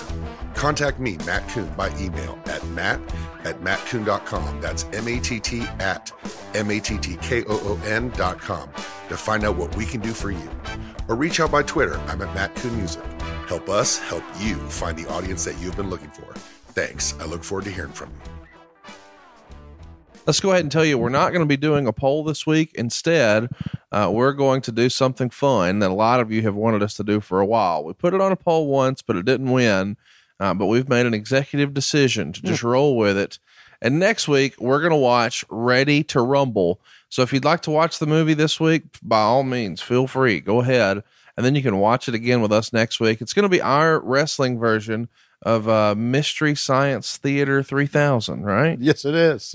So that's what we're going to be doing next week. Go like us on Facebook and Twitter if you haven't already. He is at Tony Schiavone 24. I am at Hey, it's Conrad. And you can keep up with the show at WHW Monday. If you've got questions about Ready to Rumble, look for our graphic. We're going to go ahead and throw that up for you early this week, and we'll be ready to answer those next week. I just wonder why. I'm going back and thinking, if Bret Hart's a star, and I know there's been a common theme here during the show, why even Diamond Dallas Page comes to the middle of the ring? And this is, I think, during his heyday here. Oh, for sure. Yeah. DDP's kind of breakout year was 1997, but here in 1998, there's a rumor that Dusty was even campaigning to have Goldberg have his first loss to DDP at Halloween Havoc, because the Diamond Cutter was so over that it was believable that if Goldberg was going to lose, it would be to the Diamond Cutter. That was a hell of a point. And as we know, Page and Goldberg ended up having a hell of a match. Well, but not everybody saw it. You can hear that whole Exactly. deal on our episode, Halloween Havoc 1998. It's available now in the archives. And the way DDP was able to earn this match against Goldberg for the world title at Halloween Havoc is he won War Games. Much different setup than maybe we all remember. 3 teams of 3. And DDP was the winner there. So they're going to start putting over, a potential match with Goldberg here at Halloween Havoc 98. And I feel like I should mention, because I don't know when we'll work this in if I don't now, Raven, Jericho, and Disco were all set to appear on a dating show called The Dating Game. Do you remember that? I remember The Dating Game. Well, so Raven, Jericho, and Disco were there. If you were to do that show with Tom Zink, Rey Mysterio, and Medusa, who would win your heart? Oh, Medusa would. Well, of course. I've been in touch with Deborah a lot this week. Did I tell you that? I can't wait to hear more about this. Well, no, we've been, she was on my radio show, and I had her on, and I said, Deuce, we haven't talked that much. We've been texting back and forth, and I just thought I'd let you know it's great talking to you. She said, I'm sorry, were you saying texting or sexting? Because that's what we've been doing. So let me just say, you said Deborah there for a minute, and I know that's her real name, but just for a minute, I thought you were saying Mongo's wife. No. Okay. No. But Deuce. And so we've been in contact. My dog's been sick, and she's really big into animals. So she's actually been texting me every day, checking on my dog. I mean, that's nice. I don't know why I left at that. Checking on my dog, not my hog, my dog. And why would she check on your hog? I don't know, but I just love her. I would pick Medusa. I think the way it stands right now, I would pick Medusa over anybody. Let me mention that the week prior to the Nitro we're covering right here, do you want to guess what the main event was? Guess who's in it? Just freestyle who's in the main event of the Nitro leading to the Nitro we're covering now. The main event would have been La Parca and Juventud Guerrera against the Disco Inferno and Diamond Dallas Page. On one side, you've got Kevin Nash and Lex Luger. Okay. That's pretty big time. Yeah. And they're going to take on the Giant. And do you want to guess who the Giant was tagging with? Stevie Ray. Really? Yes. And Meltzer wrote, one of the reasons for the Stevie Ray push is they want both Stevie Ray and Booker T to be near the top when, you want to guess? The Bobby Walker case goes to court. Oh, of course. So it's a little CYA action. What do you think of DDP going through the crowd and coming in through the crowd like this? I always thought it was fucking dangerous. I mean, it's great. It looks good. The visual's good, but a couple of things can happen. You can get hurt. A fan can get hurt, and then what happens there, right? Right. Lawsuits, things. I know Dillinger was really against this stuff. So let's see what we got here. We've got Scott Hall coming to the ring, and in tow with him is Vincent, who's got his drink, and he's not going to let him have a drink. Yeah. This is ridiculous. It is. It is absolutely ridiculous on many levels. Do you reckon that Vincent went down to the Olive Garden to get that drink made? I have it on good authority. They make chocolate martinis there. In the background, we see Wildcat Willie. Yeah. And we haven't talked about old Wildcat Willie very much on the show here. Can you explain to everybody what the fuck a Wildcat Willie was? Well, Wildcat Willie was our mascot, much like the mascot, like the San Diego Chicken or, a lot of minor league baseball teams now and even major league teams. Scott just flipped a fan off on camera, by the way. Go ahead. Didn't mean to cut you off. He didn't give a fuck. And so this was a part of this. And Wildcat Willie was a guy that when we were in commercial break, much like DJ Rand became, and the Nitro girls, to keep the fans entertained, throw out some T-shirts, take a picture with the fans. Fans love this stuff. They love mascots. They do. They like to get their picture taken with it. I thought it was a pretty novel idea. It wasn't a gobbledygooker, but it was damn good. Hypothetically, what type of breakfast do you think Scott Dickinson likes the most? Biscuits with mustard. That's probably a pretty good guess. Or French fried taters. Just pass some taters right back. Mm-hmm.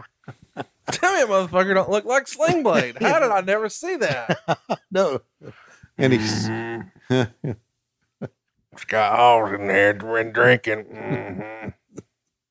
Can't be drinking in the match. Got to put Scott Hall in the nervous hospital. Now, let's process this. Okay. How over is Billy Kidman here, man? One of the higher rated segments. He's got signs in the crowd. Yeah. I mean, he's 2 weeks into a really good push here. Fans are into it, and he is your cruiserweight champion. And he's going to take on Scott Hall, who is a tag team champion, but still, what in the world why? Well, we put him against Hogan eventually, didn't we? Well, but here's the difference. Well, I'll let you see the difference in a minute. Okay. I'm going to freestyle that. This is Kevin Nash's idea. Okay. All right. Maybe that's out of place. You might be right. We'll see what happens. You want to call this match? Okay. Well, listen, Billy Kidman, he's got the look, man. He really does. He's young. He's looks like Ralph Macchio with a weight kit. And now Scott Hall. Does Scott still have these? Yep, he does. I was saying he still had his toothpick in his mouth. So he does the toothpick gimmick. Oh, and now Billy Kidman is getting on Scott Hall about drinking. So this is the whole thing here, right? Getting on Scott Hall about drinking, and Scott Hall now is pissed off. There you go. Good stuff there. What is it? I was going to say, what is this Scott has on his trunk? But he has Too Sweet on the back. Oh, my God. Scott could really punch, buddy. Slap. Kidman trying to get up. Vincent down below. And Scott Hall with a knife-edge chop back in the corner. And now Scott is mimicking Billy Kidman. Right in the center of the ring. Do you think The Rock borrowed a lot of his punching style from Scott Hall? Could have, yep. Big Beal all the way across the ring. And now Scott says, I want a drink. Vincent's negotiating the drinks. Yeah. And now Billy Kidman rolls him up in a 1 and a 2. And a 2 count. And my question is, if you want to keep Scott away from drinking, why are you holding a drink in your hand?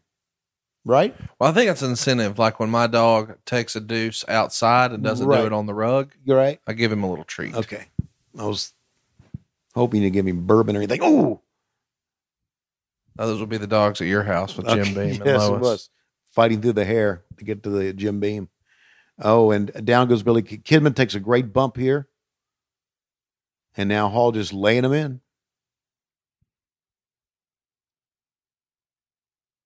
Get off the ropes, says Scott Dickinson, the referee. Get off them ropes. Let's get pulled back. And now Vincent will paintbrush Billy Kidman. He breadsticked him. Breadsticked him? Yes. All the breadsticks and salad you can eat. And back down goes Kidman once again. You're watching WCW Monday Nitro. Billy Kidman in the corner. And following him in is Scott Hall. And you know what?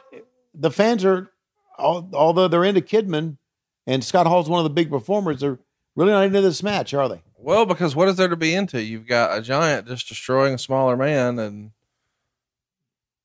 I don't know. It feels like they're taking all the wind out of Kidman's sails. I see what you're saying. So you say this was booked by Kevin Nash too?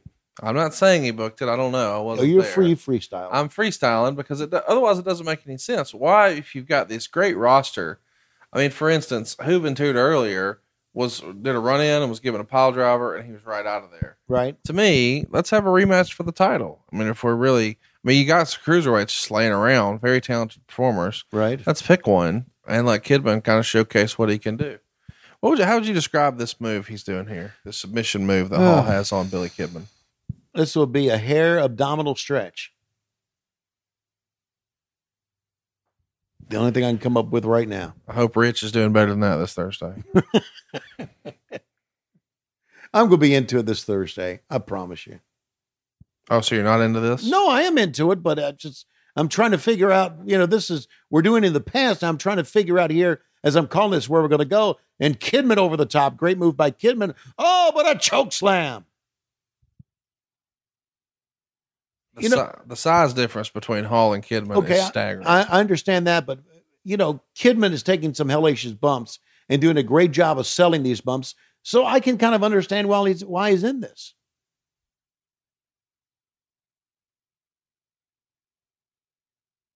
And now as they fight for the drink on the outside. And Scott Hall wrestles the beverage away from Vincent. And Vincent goes down. Kidman's behind him. Scott's not worried about it. He wants another chug of whatever it is. And Kidman, nicely done. Into the crowd goes the beer. And here comes Kidman back. One of the great high flyers, Billy Kidman up top. And a missile drop kick. Scott Hall's down. Scott Hall's down. And a bulldog from the top. Would he try to pin him there after those two moves? Nope. Up on top again. And a flying crossbody press. 1, 2, and a 2 count. I think we're doing a good job of showcasing some of Kidman's stuff. And Kidman's fight. Wanting to come back. Determination. Down he goes. Hall picks him up. Over the top he goes. But Scott's, I guess, 2 out of it to make a cover. Kidman trying to sell. Scott saying that's it. And here comes Billy Kidman once again. Do you remember the finish of this match? I do. He just goes over Kidman just with his... Let's not give a spoiler to those watching at home. Well, I was trying to figure out where they're going here. Wow, jackknife powerbomb. And Scott 1, 2, only a 2 count. What was that? What the hell was that? What? He was going for the razor's edge, and Kevin was trying to reverse it and slam his head down between his legs. It didn't happen that way, but they pretended it did. Okay. It just looked like he flopped over for a 2 count. Yeah. Which is, okay, here comes the razor's edge now. But we weren't allowed to call it the razor's edge, right? It was the outsider's edge. The outsider's edge. Thank you very much. Got him down. Great move by Hall. You ready? Yes. 1, 2, 3. What's the point? What you're saying is, why have your cruiserweight champion do a job? Why, if you're building the guy up and he's got some momentum, why squish him to a guy doing a drunk angle? Right. I know he's bigger. We got that. Yeah. Well, you know what? Else. That's a valid point, man. Yeah. Yeah, that is a valid point. Absolutely valid point. I mean, it feels like you're reminding the crowd, hey, he's good, but he's not big. So they could have put Juventud in that spot, right? Or anybody. I mean, right. Listen, let him wrestle Disco. Let him wrestle Chavo. Any of those guys. Right. Okay. But let me ask you this. In the course of a 2-hour show, if Kidman is over and here's their thinking here. Maybe one of their thinkings here. If Kidman is over and we're at a quarter hour, why not bring Kidman out? Because the fans think they're going to see something good. He has that star power, they think. But what value is his the next week now that you've just shown everybody that? Yeah. I agree with that. I agree with all that. But Kidman went out, did a good job. Got to give Billy credit. By the way, I'm not disparaging Scott Hall. I love Scott Hall. I think he's one of the most underrated performers in the history of the business. However, it was not necessary to feed him Billy Kidman right here. Is that what Meltzer said too? Oh, yeah. He probably wrote something. Yeah, I'm sure he did. But I agree, and of course, we do a lot of armchair booking here. Oh, sure, which is fine. But if you look back on it, you agree. Let's do a couple of quick hits here. All right. NBC had recently filmed in this month, maybe 2 weeks prior to this, exposed pro wrestling's greatest secrets, and they were going to air this on November 1st. Do you remember seeing this? Do not. Harley Race was involved, and they're showing you all the behind the scenes of things you're not supposed to show, how the magician does his tricks. And Harley Race being involved had to be something that shocked and upset a lot of people in the business. Right. Jackie Chan was in negotiation, or at least discussion, to be the next major celebrity to be involved in WCW. Do you remember hearing about Jackie Chan? No, that was way above my pay grade. And again, I don't read the dirt sheets. Sure. Okay. Well, I just mentioned it because I know you knew. I mean, I didn't read the dirt sheets. You knew about Mark McGuire. Right. So I thought maybe Jackie Chan. Now look who this is. Wow. The British Bulldog, and they're allowed to call Davey Boy Smith that here. Davey Boy is, I believe, struggling with some addiction problems at this point. Yeah. And you can tell he's not looking like his normal self. He's not. Physically. And we know what's going to happen. He would be one of the many guys who would be injured in this trap door situation with the Warrior. What was the talk backstage when this trap door continually hurts guys? Well, the talk backstage is why in the fuck are we doing it? Right. That's number one. And also, there's a thought too. I'm not saying that any guys were faking legit injuries, but back then, if you got injured, you were taken care of. Right. So it's a good way to make some money without having to do any work. So he's going to be taking on Alex right here. I feel like I should mention this trap door because there's rumor and innuendo out there that at one point when they're hiding all these guys under the ring and using the trap door for all the Warrior nonsense, at one point when guys are hiding under the ring, Kurt Hennig finds himself under there with a few other guys. And, you got to be under there a while. Yeah, he took a shit, right? He takes a shit. Right. And it's apparently so foul that the other two guys under there throw up. Yeah. Did you hear this story? Yes, I've heard this story. That's classic Kurt Hennig, isn't it? How does a story like that make its way to the back? Like, well, I think it's pretty apparent if guys come back and they're sick and they're puking, they're probably really pissed off at Kurt, and they talk about it, and Kurt laughs about it, or it's just another Kurt Hennig rib. Supposedly, the way they prepared for such a situation like this is they would have a television, a small television monitor under there. Under the ring. So the guys could kind of keep their cues. They might have some bottles of water or Gatorade or whatever. Right. And then they would have a bucket. So if you needed to take care of business, you could in the bucket. Sure. How do you do that in the bucket if you're on your stomach underneath the ring? Are you pooping sideways? Are you on your side pooping? It depends on how big you are. You just kind of take a squat and you could squat under the ring. Sure, I think you could. Kurt Hennig, you're saying, could squat under the ring and do. Well, how do you think he pooped up in the air? Well, no, I'm just thinking he laid on his side and pushed it out. I mean, I know we're getting really mechanical, but it's an Alex Wright British Bulldog match. I think we'll be okay. I do understand, and by now, poor Davey Boy Smith's already blown up just with a hammerlock. I think. Based on the crowd reaction, at one point he looked at Alex Wright and did a crotch chop and said, "Finger licking." Under the ring, though, let's get back to this. When they give him this bucket, do you think they're also giving him a roll of toilet paper? I would hope they would, because unless there was a clean break, you could be in a situation. Yeah, absolutely. Why would you? And I do know that. God, I had no idea that this episode would come to this. But why would you wait? Why would you have to take a shit under the ring? I do understand when you if you got sick. I mean, it's not okay. If you had an upset stomach, I mean, I don't think it's something where you're like, well, I just ate. I could shit now, or I could wait and do it under the ring. I don't think you can wait and do it under the ring. Well, we're wondering what they would do. Is this going to be like a surfboard maneuver here? I don't know. It looks like something Jim Barnett's practiced on Alex Wright. Oh, and the fans react to that. Great maneuver. Oh, going up and down with it. 1, 2. Who got pinned that time? Dave Boy almost pinned himself.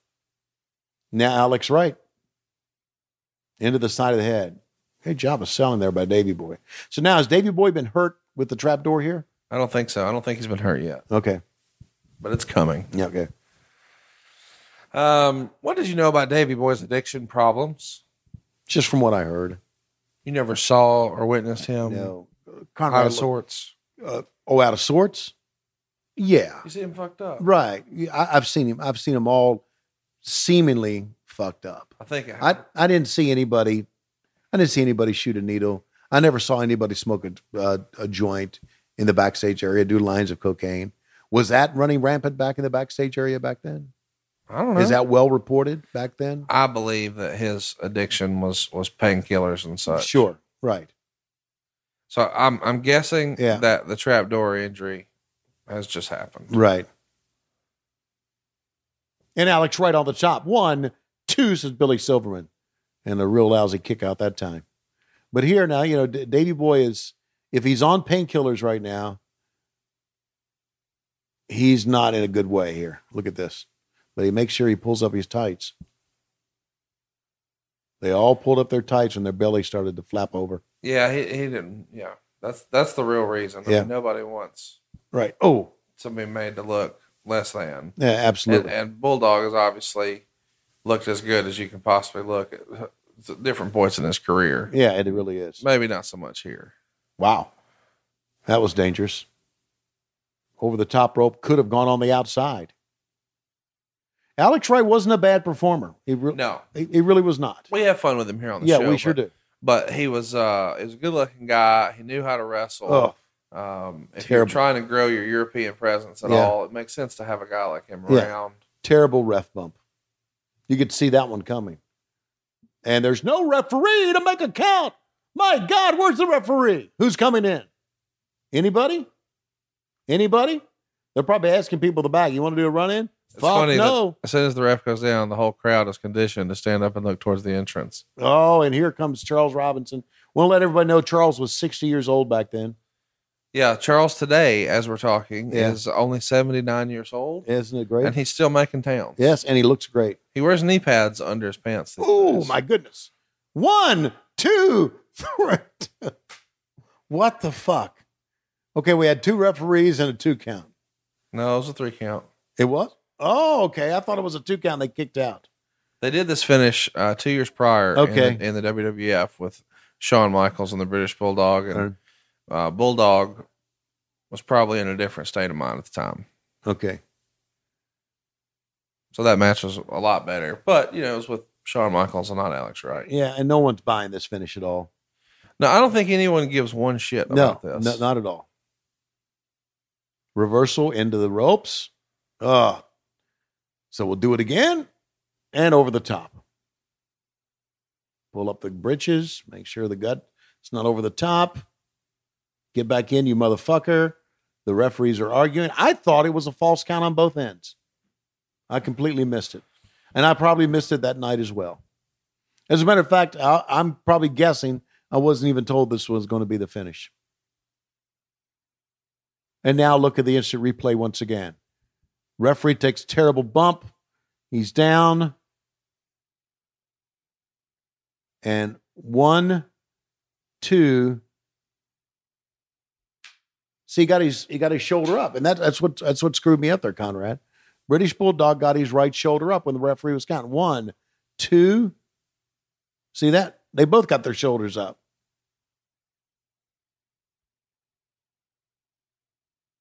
They both got their shoulders up in a 2 count. I see where it is now. I understand. I got it. Next. The fuck? Hey, if you want your own Nitro party, send a postcard or send a video to 1 CNN Center, P.O. Box 60, Atlanta 30303. And we'd love to see your Nitro party videos. We're going to host a Nitro party at your house. Did you apply for this, Conrad? I did not. I never did. Did you ever attend a Nitro party? No, never went to one. I feel like we should do Nitro parties for the podcasts and, let people book you to come to their house. Well, you can book me to come to WrestleMania, and I might bring Spice with me. Baby. If you're bringing Spice, I'll come along. Okay. Let's talk about Bret Hart, because we're going to see the reason that this show won the poll. Right. Is the match that we're going to get in a minute with Bret Hart and Hulk Hogan. But I feel like we should just mention here that there was talk in the Observer that Bret Hart was being strongly considered for a spot in the Horsemen. Do you remember that? I do not. That feels like, based on his, ability to perform, that makes a lot of sense. To Him me, being in the Horsemen feels kind of weird. Obviously, it never happened, but right. Would you have been for that movie? Yeah, I think it would have been good. I think it would have been pretty good booking because of the star that he is, and because of how we position the Horsemen to be the elite group. Right. Right. It would make as much sense as Mongo in there, wouldn't it?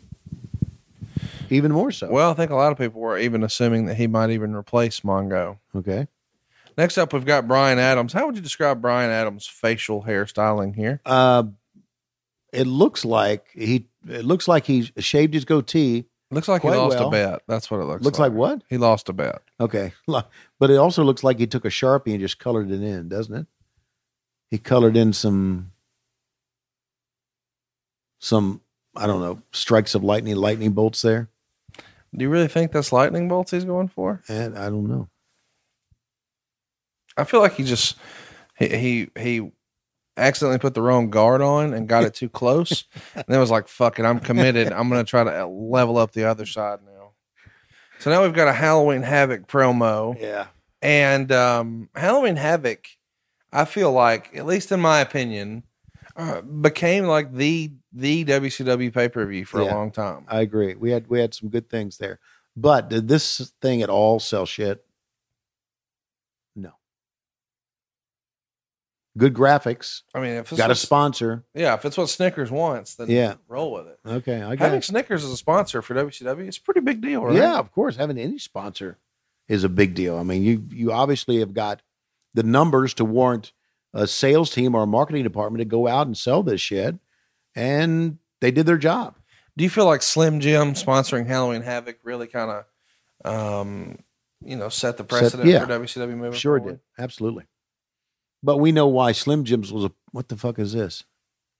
It's Kevin Nash. Who's the kid? I believe that's Joe C. from Kid Rock. Really? I could be wrong. So Kevin Nash here is the leader of the Wolf Pack. You sure that wasn't just a kid run in? Could have been. Because he's not going to the ring with him, right?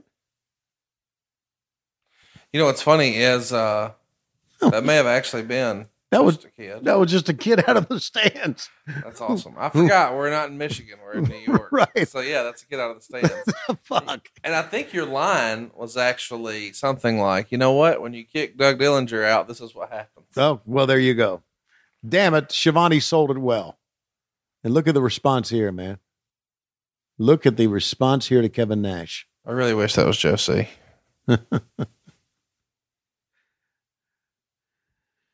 So here we go. We've got Kevin Nash and Bryan Adams. Interesting story. I talked to Vince Russo recently, and Vince said, you remember when we were going down, how shitty our stuff was and how people hated our stuff? I went, yes. He said, it's not half as shitty as what they're putting on TV now. And I said, you're probably right, because some of the stuff they put on is shitty. But then again, I understand you can't always hit a home run with everything you book. Yeah, and it's a lot of times I look at this stuff and I say, this wasn't for me. Not in terms of it's not to my taste. I'm saying I'm not always the desired audience. As a 36-year-old man, a lot of the stuff they're going to be cranking out, they're going to have some segments that are for little kids. Sure. And you've got to keep that in mind, that every now and again, we as adults, I mean, I'm guilty of this too, we forget, we're kind of watching a children's show here. That's not to say the whole program is dedicated to that, but certainly some characters, angles, storylines, things like that. I mean, they're trying to cater to that younger audience. So I just keep that in mind when I'm watching it, because a lot of the stuff that I hate, my 13-year-old daughter thinks is the coolest thing ever. Sure. And now here's Kevin Nash laying it in. Boy, Kevin Nash was so fucking over, buddy. What's your favorite Bryan Adams match? I don't have a favorite Bryan Adams match. Brian Adams made a living in the wrestling business at a high level for a long time. Sure did. And I can't say that I was really ever a fan outside of his run with Demolition. I loved him as a part of Demolition because I love the Demolition gimmick. Right. But outside of that, I could never really get behind Brian Adams. No, he wasn't a good talker.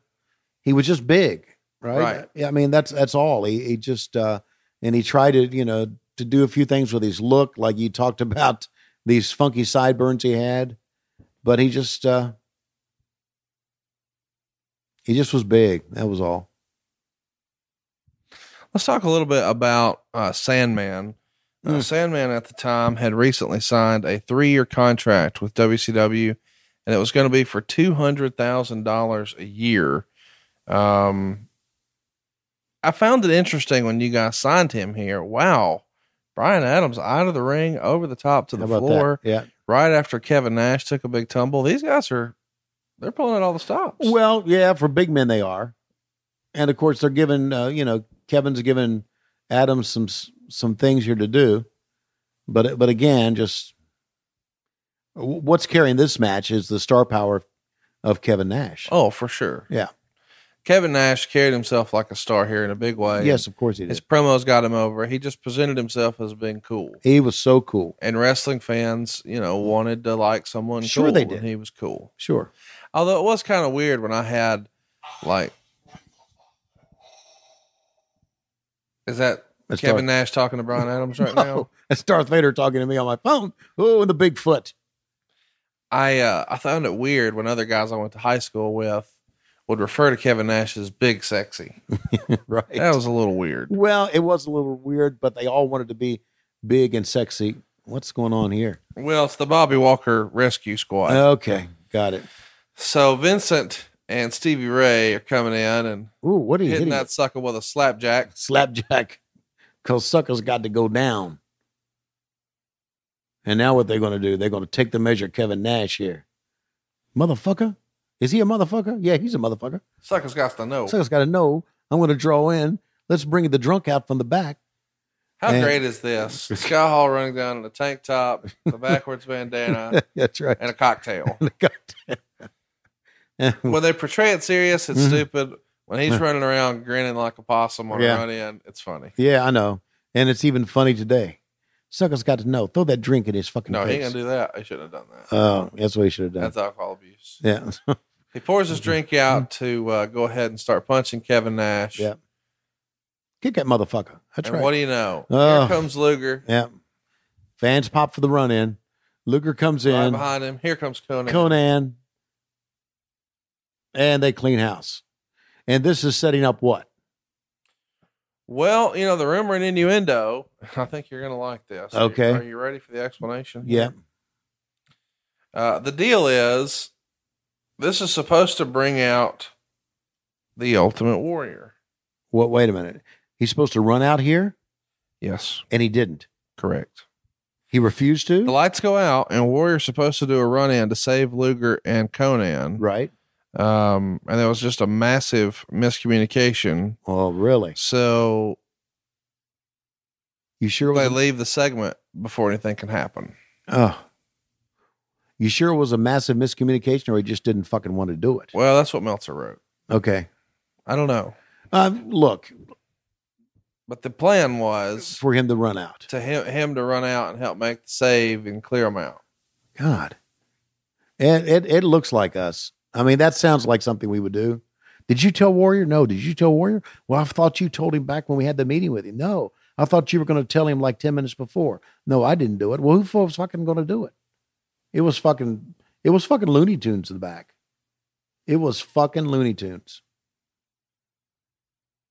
Doesn't it feel weird to have these guys run in and then come out for a match and then go back to the back for a commercial and then come out? Yeah. And then come back out. Yeah, it does. Absolutely, it does. But that was us, man. A lot of the stuff we didn't make sense, and I'm going to be honest with you. A lot of the stuff that's done now didn't make sense. That's being done now doesn't make sense. Wow, the reaction that they got. Lex Luger, one of the more controversial figures in wrestling history.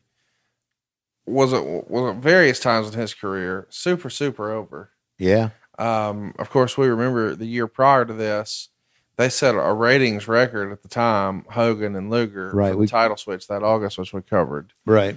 And here he's with Conan and part of the Wolfpack, and of course the Wolfpack's super over, and they're going to be taking on a couple of members of Jimmy Hart's stable, who I believe, let's see if I can get a look at him. I think it's Hugh Morris, and it might be Barry Darsow.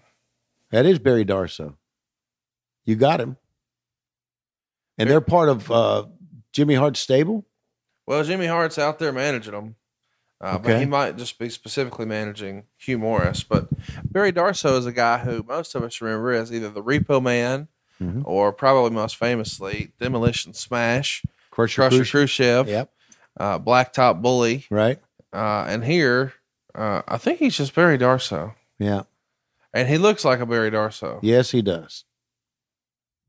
Yeah, but Barry could work. One night I was, watch out. Down he goes. What is Luger doing with, I guess it's part of the Wolfpack, right? Just wearing black jeans to wrestle in? Yeah, I'm not sure if it's just because it's the Wolfpack or maybe they forgot his gear. Or maybe he's just past the point where he gives a shit. That's right. The wrestlers used to tease Luger that he was big and upper body, but Ric Flair used to say, your calves are minuscule. Minuscule calves. They tell him that all the time. So maybe that was him covering up the minuscule calves. I'm not sure. Well, it's the old Rick Rude. This is an upper body business, brother. Yeah, he's right. In goes Conan. Here's a double team. Oh my God, that didn't look good at all. Actually, Barry doesn't look good here. And Hugh Morris. It's amazing how Darsow as Demolition, just 7 years prior to this, was one of the most over people in wrestling. God. Absolutely. And had a distinct look. And here, just 7 years later, he doesn't even look like the same guy. No, you're right. I know it's a different gimmick, obviously, but it's just a totally different position. Sure. Just goes to show you, put in the right spot, what you can become. No, I totally agree. That's a great point that, when he's a part of Demolition with a great gimmick, he's over like Rover. And when he's not, he's just another guy. Here he is. Yeah. Jimmy Hart, is he on your Mount Rushmore of wrestling managers? Yes, he is. Who else would you put on your manager Mount Rushmore? We've had this debate a lot on Twitter lately with fans. Well, it's Bobby Heenan. It's Jim Cornette. Absolutely. Nobody argues those two. Right. Finish out the pack, though. You got Jimmy Hart and who? Jimmy Hart, one more? Yep. I have a guess who you're going to say. You have no idea who I'm going to say. Okay. I'm going to say J.J. Dillon. I knew you were going to say that. Okay. Well, and the reason I knew you were going to say that is you're an old Jim Crockett guy. And he was with the Horsemen. Sure. Right. I mean, you could put Lou Albano on there, could you? Well, I might put Paul Heyman. Okay. Or I might put Sherry. All right. But the variations of the guys we just named are who it always is. Right. Yeah, So Heyman, I could see that. Sherry, to me, Sherry was like a wrestler. Right. I consider Sherry more of a wrestler than a manager. And I know she was a manager, but at the end there, but still. Well, it's always a torture rack, isn't it? What do you think of the torture rack and the tequila sunrise as finishers? Yeah. I like the tequila sunrise. Yeah, I do too. I didn't care much for the torture rack. I thought the torture rack's kind of hokey. Yeah, it was. The big thing about the torture rack was him getting him up over his back. That was a big deal. Sure. But then after that, to me, it lost a lot. There's that kid again. You see that? What's up with that? Giving Luger the too sweet. I don't know. Maybe it's somebody's. That wasn't Garrett, was it? Was that Eric Bischoff's kid? Fuck it. It's Josie. I'm calling it Josie. Okay, Josie. It's really not, but it's whatever. So let's talk about something else that was kind of coming up that was kind of interesting. There was a rumor in the Observer that Reed Flair was supposed to appear on Nitro to do an angle with Bischoff on October 5th in Columbia, South Carolina. And of course, we remember Reed Flair would appear on television. How big of a thrill was that for Rick to have Reed on TV like that? I thought it was a big deal. Yeah. Yeah. And I thought, for what it's worth, I thought Reed did a great job. Oh, yes, he did. I've said this before, and I think I said it. There was an article about Charlotte that was done, and I was in the article, and I said, we all thought because of Reed's, because of his personality, because of the way he handled himself as a young kid, that he had a chance to be a star. I think a lot of people thought that he had an opportunity to do that, and his demons just got the best of him before he had a chance to realize it. Isn't it amazing that because you used to see Reed and Ashley in the back all the time, that Ashley was the one that became the star? No, I don't think anybody would have guessed that. No, it's amazing. It's absolutely amazing. There was some talk around this time that they were planning to do Scott Hall versus Kevin Nash in a bar fight match, where it would be taped in like a bar-like environment at either World War III or Starrcade. Do you remember hearing the rumors of that? I remember Kevin Nash talking about that. That's something that Nash wanted to do. Absolutely. Around the same time, Barbarian was missing dates because he had an injured neck. Hypothetically, if he was in the back and needed somebody to give him a little rub down, what do you think that would have sounded like? Tommy Young, come over here and rub me in the neck, and then jack me off. Brett, happy ending, Tommy Young. Brett and Owen were actually supposed to do an episode of the TV show Honey, I Shrunk the Kids together. Not together, you know what I mean? Honey, I Shrunk the Kids. But I found it interesting that it was Brett and Owen, a WWF performer and a WCW performer, working together. Yeah. Who is wrestling's speaking of Honey, I Shrunk the Kids, who is wrestling's version of Rick Moranis, and why is it Tony Schiavone? Now, wrestling's version of Rick Moranis is Dave Penzer. Really? Oh, yeah. Why do you say that? Little sawed-off guy that was a pain in the ass in the backstage area. Well, there you go. We all like Dave, but he was just a pain in the ass. And Dave was quite the businessman, the entrepreneur. You know that?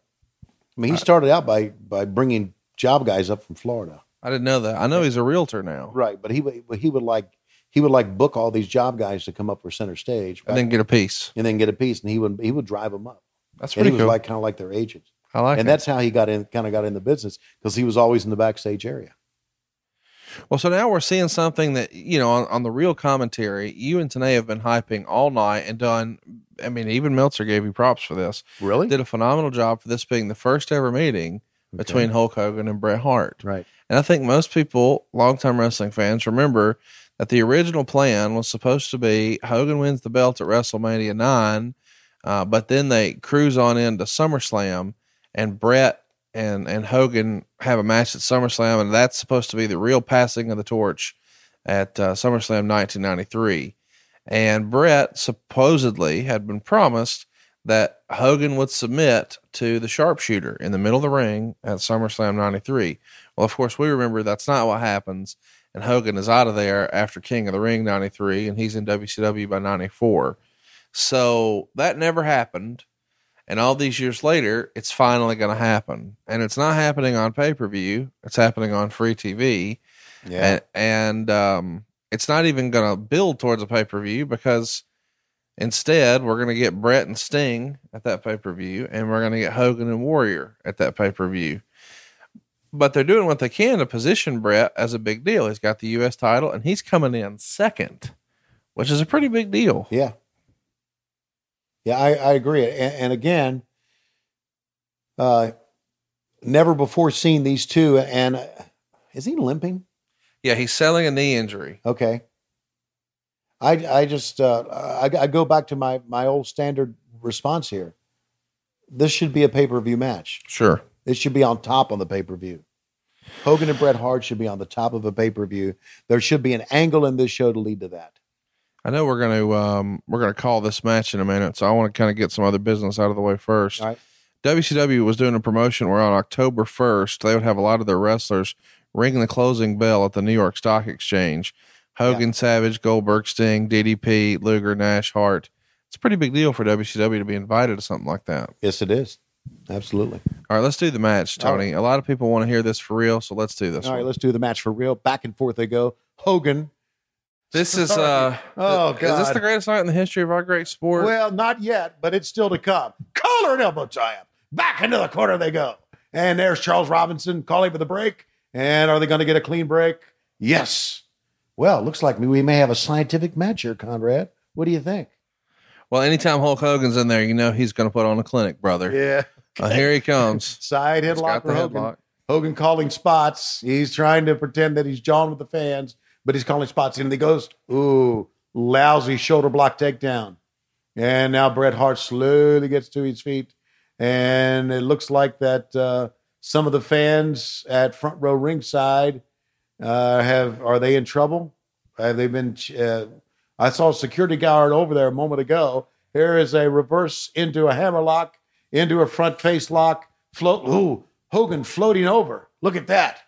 Hogan. Oh, and Bret Hart with a great counter move. And down to the arm he goes. Old school wrestling here, Conrad. And that's what we expected to see from two of the greats. Working on one part of the body, having the other person sell, Hogan trying to get out of it. Right now, Conrad, I would say this is the greatest match in the history of Monday Nitro, wouldn't you? No. Down they goes again. Hogan trying to get up to one knee. Into a full arm drag and twist. Were you guys on Twitter that thought it was an arm dragging and twist? It's an arm drag and twist. And now into an arm bar. Hogan trying to get out. So far. Notice a guy in the crowd with the Austin 316 shirt on. He's been there all night. Why didn't we get rid of him? Look, there goes the fans. I told you. See ya. Fans in the front row are gone. And now Hogan comes up with the arm. And Charles Robinson calling for the break. Get up, motherfucker. That's what Hogan's saying. Well, Hogan's a tremendous heel. You got to admit that. The best. Yep. Tremendous heel. Absolutely. I like the look too, don't you? Yeah. I want to know if you can rock this for Halloween for us. We need to see Tony Schiavone with a black beard and a blonde mustache. Can you pull that off? Well, yeah. The only problem is a running clothesline. The only problem is now I have to dye the beard, right? So I'm going to end up going to like 4 or 5 Georgia Bulldog football games looking like that. Okay. You could shave it off, actually. Oh, I guess I could. And thank you for reminding me that I could shave. Oh, an elbow, and Bret Hart rules out, comes back in. New fans sitting in their front row seat are really excited about being there. Oh, and a lousy clothesline. Hogan is on the outside. Oh, I hear he's going to bring out Bret Hart. You know, Conrad, here's one thing that I don't like. Everybody goes on the fucking outside. Why? You can answer anytime you like. Well, they're trying to set up the post shot. You know, I understand that Bret Hart is trying to work a little heelish here, and it feels like heels are going to be somebody to try to use the post. Yeah, but everybody used the post. We saw earlier with Kevin Nash and Bryan Adams on the outside using the post. We saw, we've seen it all. I mean, just stay in the ring. But I understand what's going on. Bret Hart came down. He was limping. Hogan is telling the fans, clear out of the way. Oh, he's going to drive the knee down, the back of the knee once again. Trying to hyperextend the knee and put Bret Hart in a bad situation. Hogan back to the floor once again. Boy, Hulk Hogan, Hollywood Hogan, if you will, being his lethal best here on this edition of WCW Monday Nitro from Rochester, New York. Oh, down on the leg once again. Seems to me here, Conrad, only thing Hogan will have to do is bring Bret Hart back into the ring, and he can win this match. But get him in the fucking ring. Let's go. Come on. Do you think Hogan had a favorite referee and Charles Robinson? It feels like Charles called a lot of his big matches against Goldberg and the Georgia Dome and whatnot. Yeah, well, Charles was our best referee at that time. He and Brian Hildebrand, Mark Curtis, if you will, Nick Patrick, all top referees. And I always thought what made a top referee is how he would try to be an authoritative figure in the match. It would be unsuccessful, but he would try to be an authoritative figure in the match. Of course, they all, kind of bow in reference to Tommy Young. Thank you. What the fuck? Okay, and now to the knee again. Down they go. Hogan is working on the knee of Bret the Hitman Hart. Can this match end this early? Is he going for the figure 4? No, it's a spinning toe hold. Right out of West Texas. A spinning toe hold. Holy shit. Hogan is being admonished. Why? Oh, Bret Hart is in the ropes. Oh, and he shoved Charles Robinson. Charles said, what the fuck? I'm a referee. And he's going for the toe hold again. Oh, my God. It's Sting. I haven't said that in 20-some years. Sting coming down to the ropes. He's in. He's pushing. What is he doing? Bret Hart didn't give up, did he? No. And here's Luger and Conan. They're both in. What the fuck is going on here? Is this another shit finish? Other channel jackass. I guess so. Bret Hart's pointing to his knee. He's hurt, but he's saying he wants to get back in the ring. And Sting says, no, you can't. What's your favorite line? Who booked this shit? Okay. Well, I mean, this is the first ever Bret Hart Hulk Hogan match that we're going to get. We've been waiting for years and years. And here comes a fucking gurney. A fucking stretcher. And Conan and Lex Luger don't want to let him back in because he's going to hurt himself because his knee's too injured. Jesus. Okay, whatever. And now Sting is in the ring. What is Hulk Hogan doing through all of this? Just staying in the corner? Sting's got his back to Hogan. Bret is begging for a chance to be let back in. No, look at him pointing, doing a great job on this. And Sting's taking his jacket off. What does this mean? Wait a minute. Charles Robinson just pointed at him. Is he booking the match? Oh, Charles Robinson's becoming Kurt Angle on the fly here.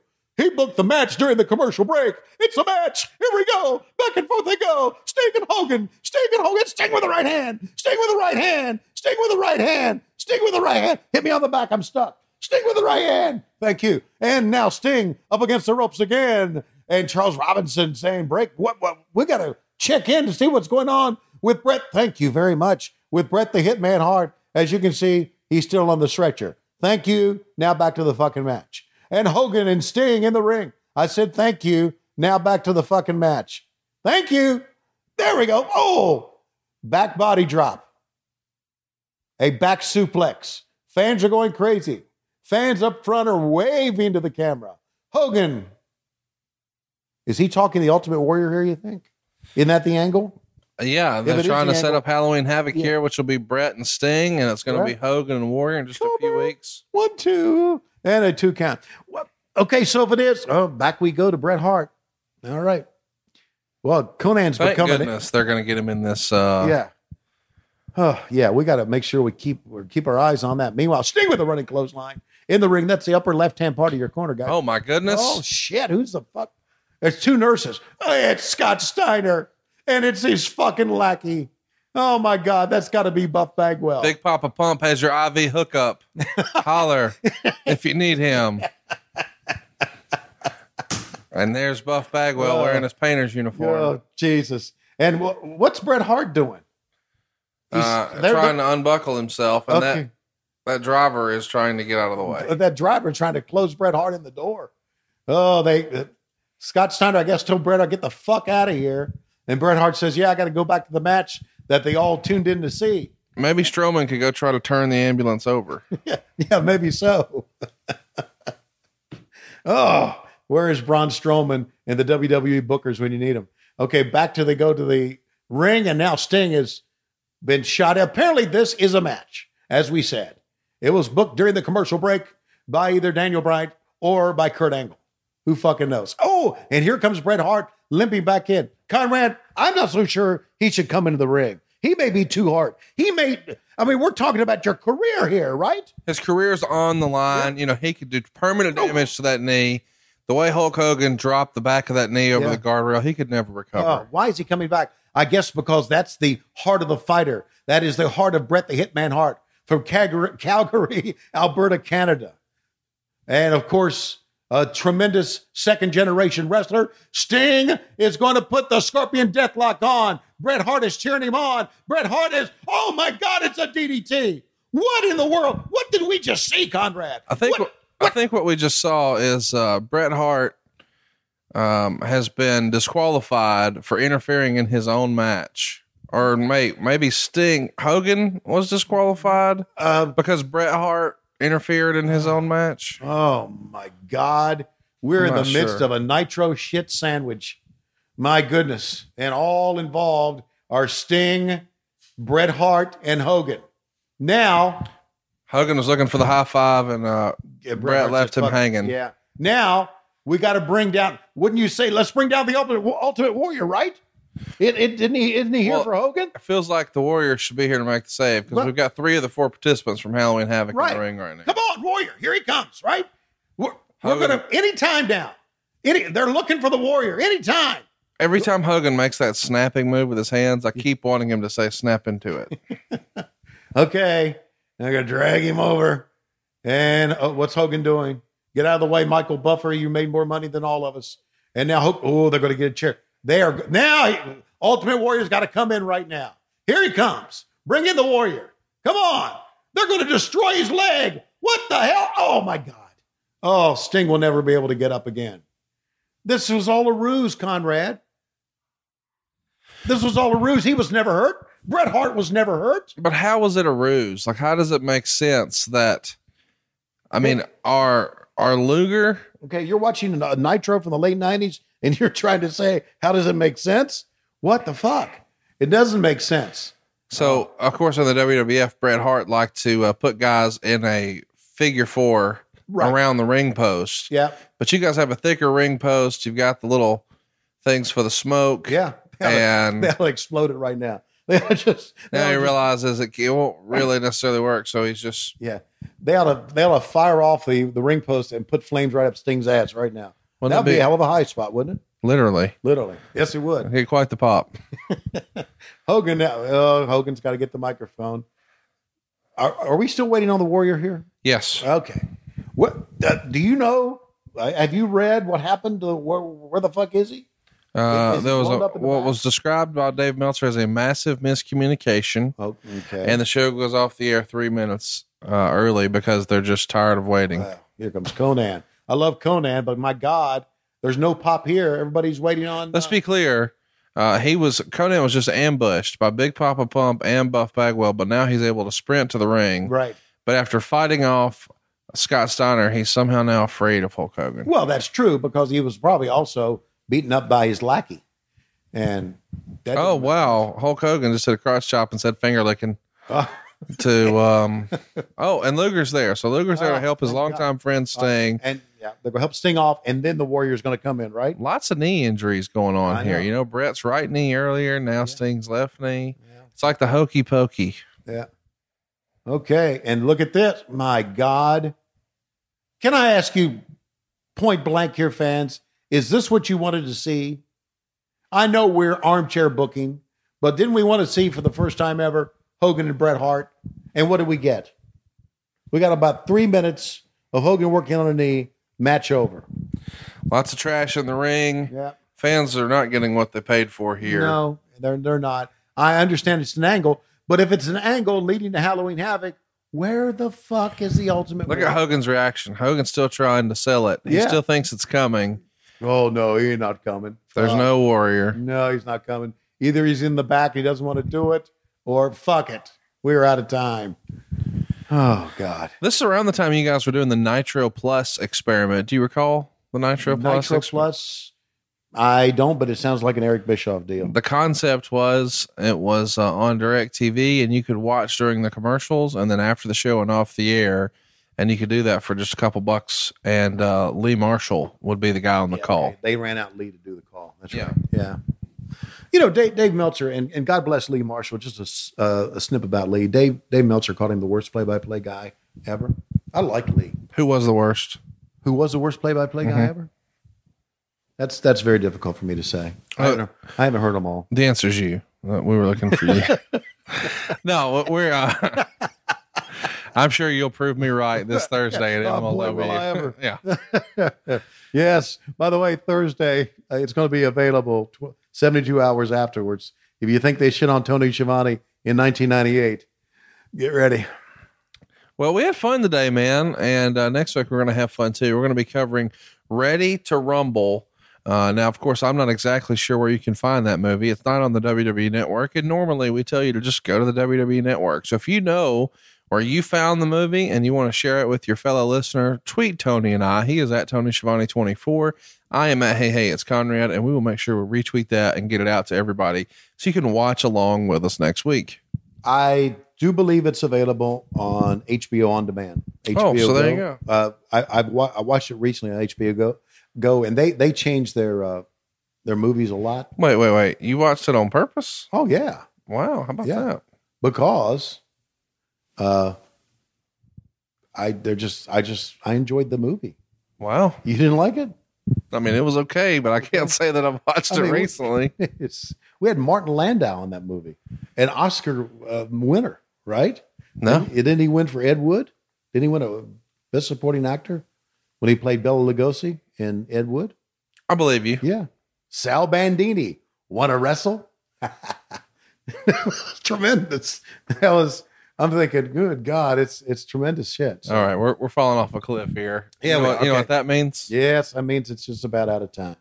Tony Schiavone and Conrad Thompson at the end of WCW Monday Nitro. We're still waiting on the Ultimate Warrior. We've been here 15 fucking minutes, and he's not coming out. Three things either happened. Either he didn't want to come out, it was a mass communication, or he is still blown up from that interview he did in the ring. Wait a minute. Is that the Ultimate Warrior? It is! It's the Ultimate Warrior! He's coming to the ring! Thank fucking God! We're out of time! See you next week on WCW! What's the name of our show, Conrad? Oh, on WHW! What Happened When Monday on the MLW Radio Network!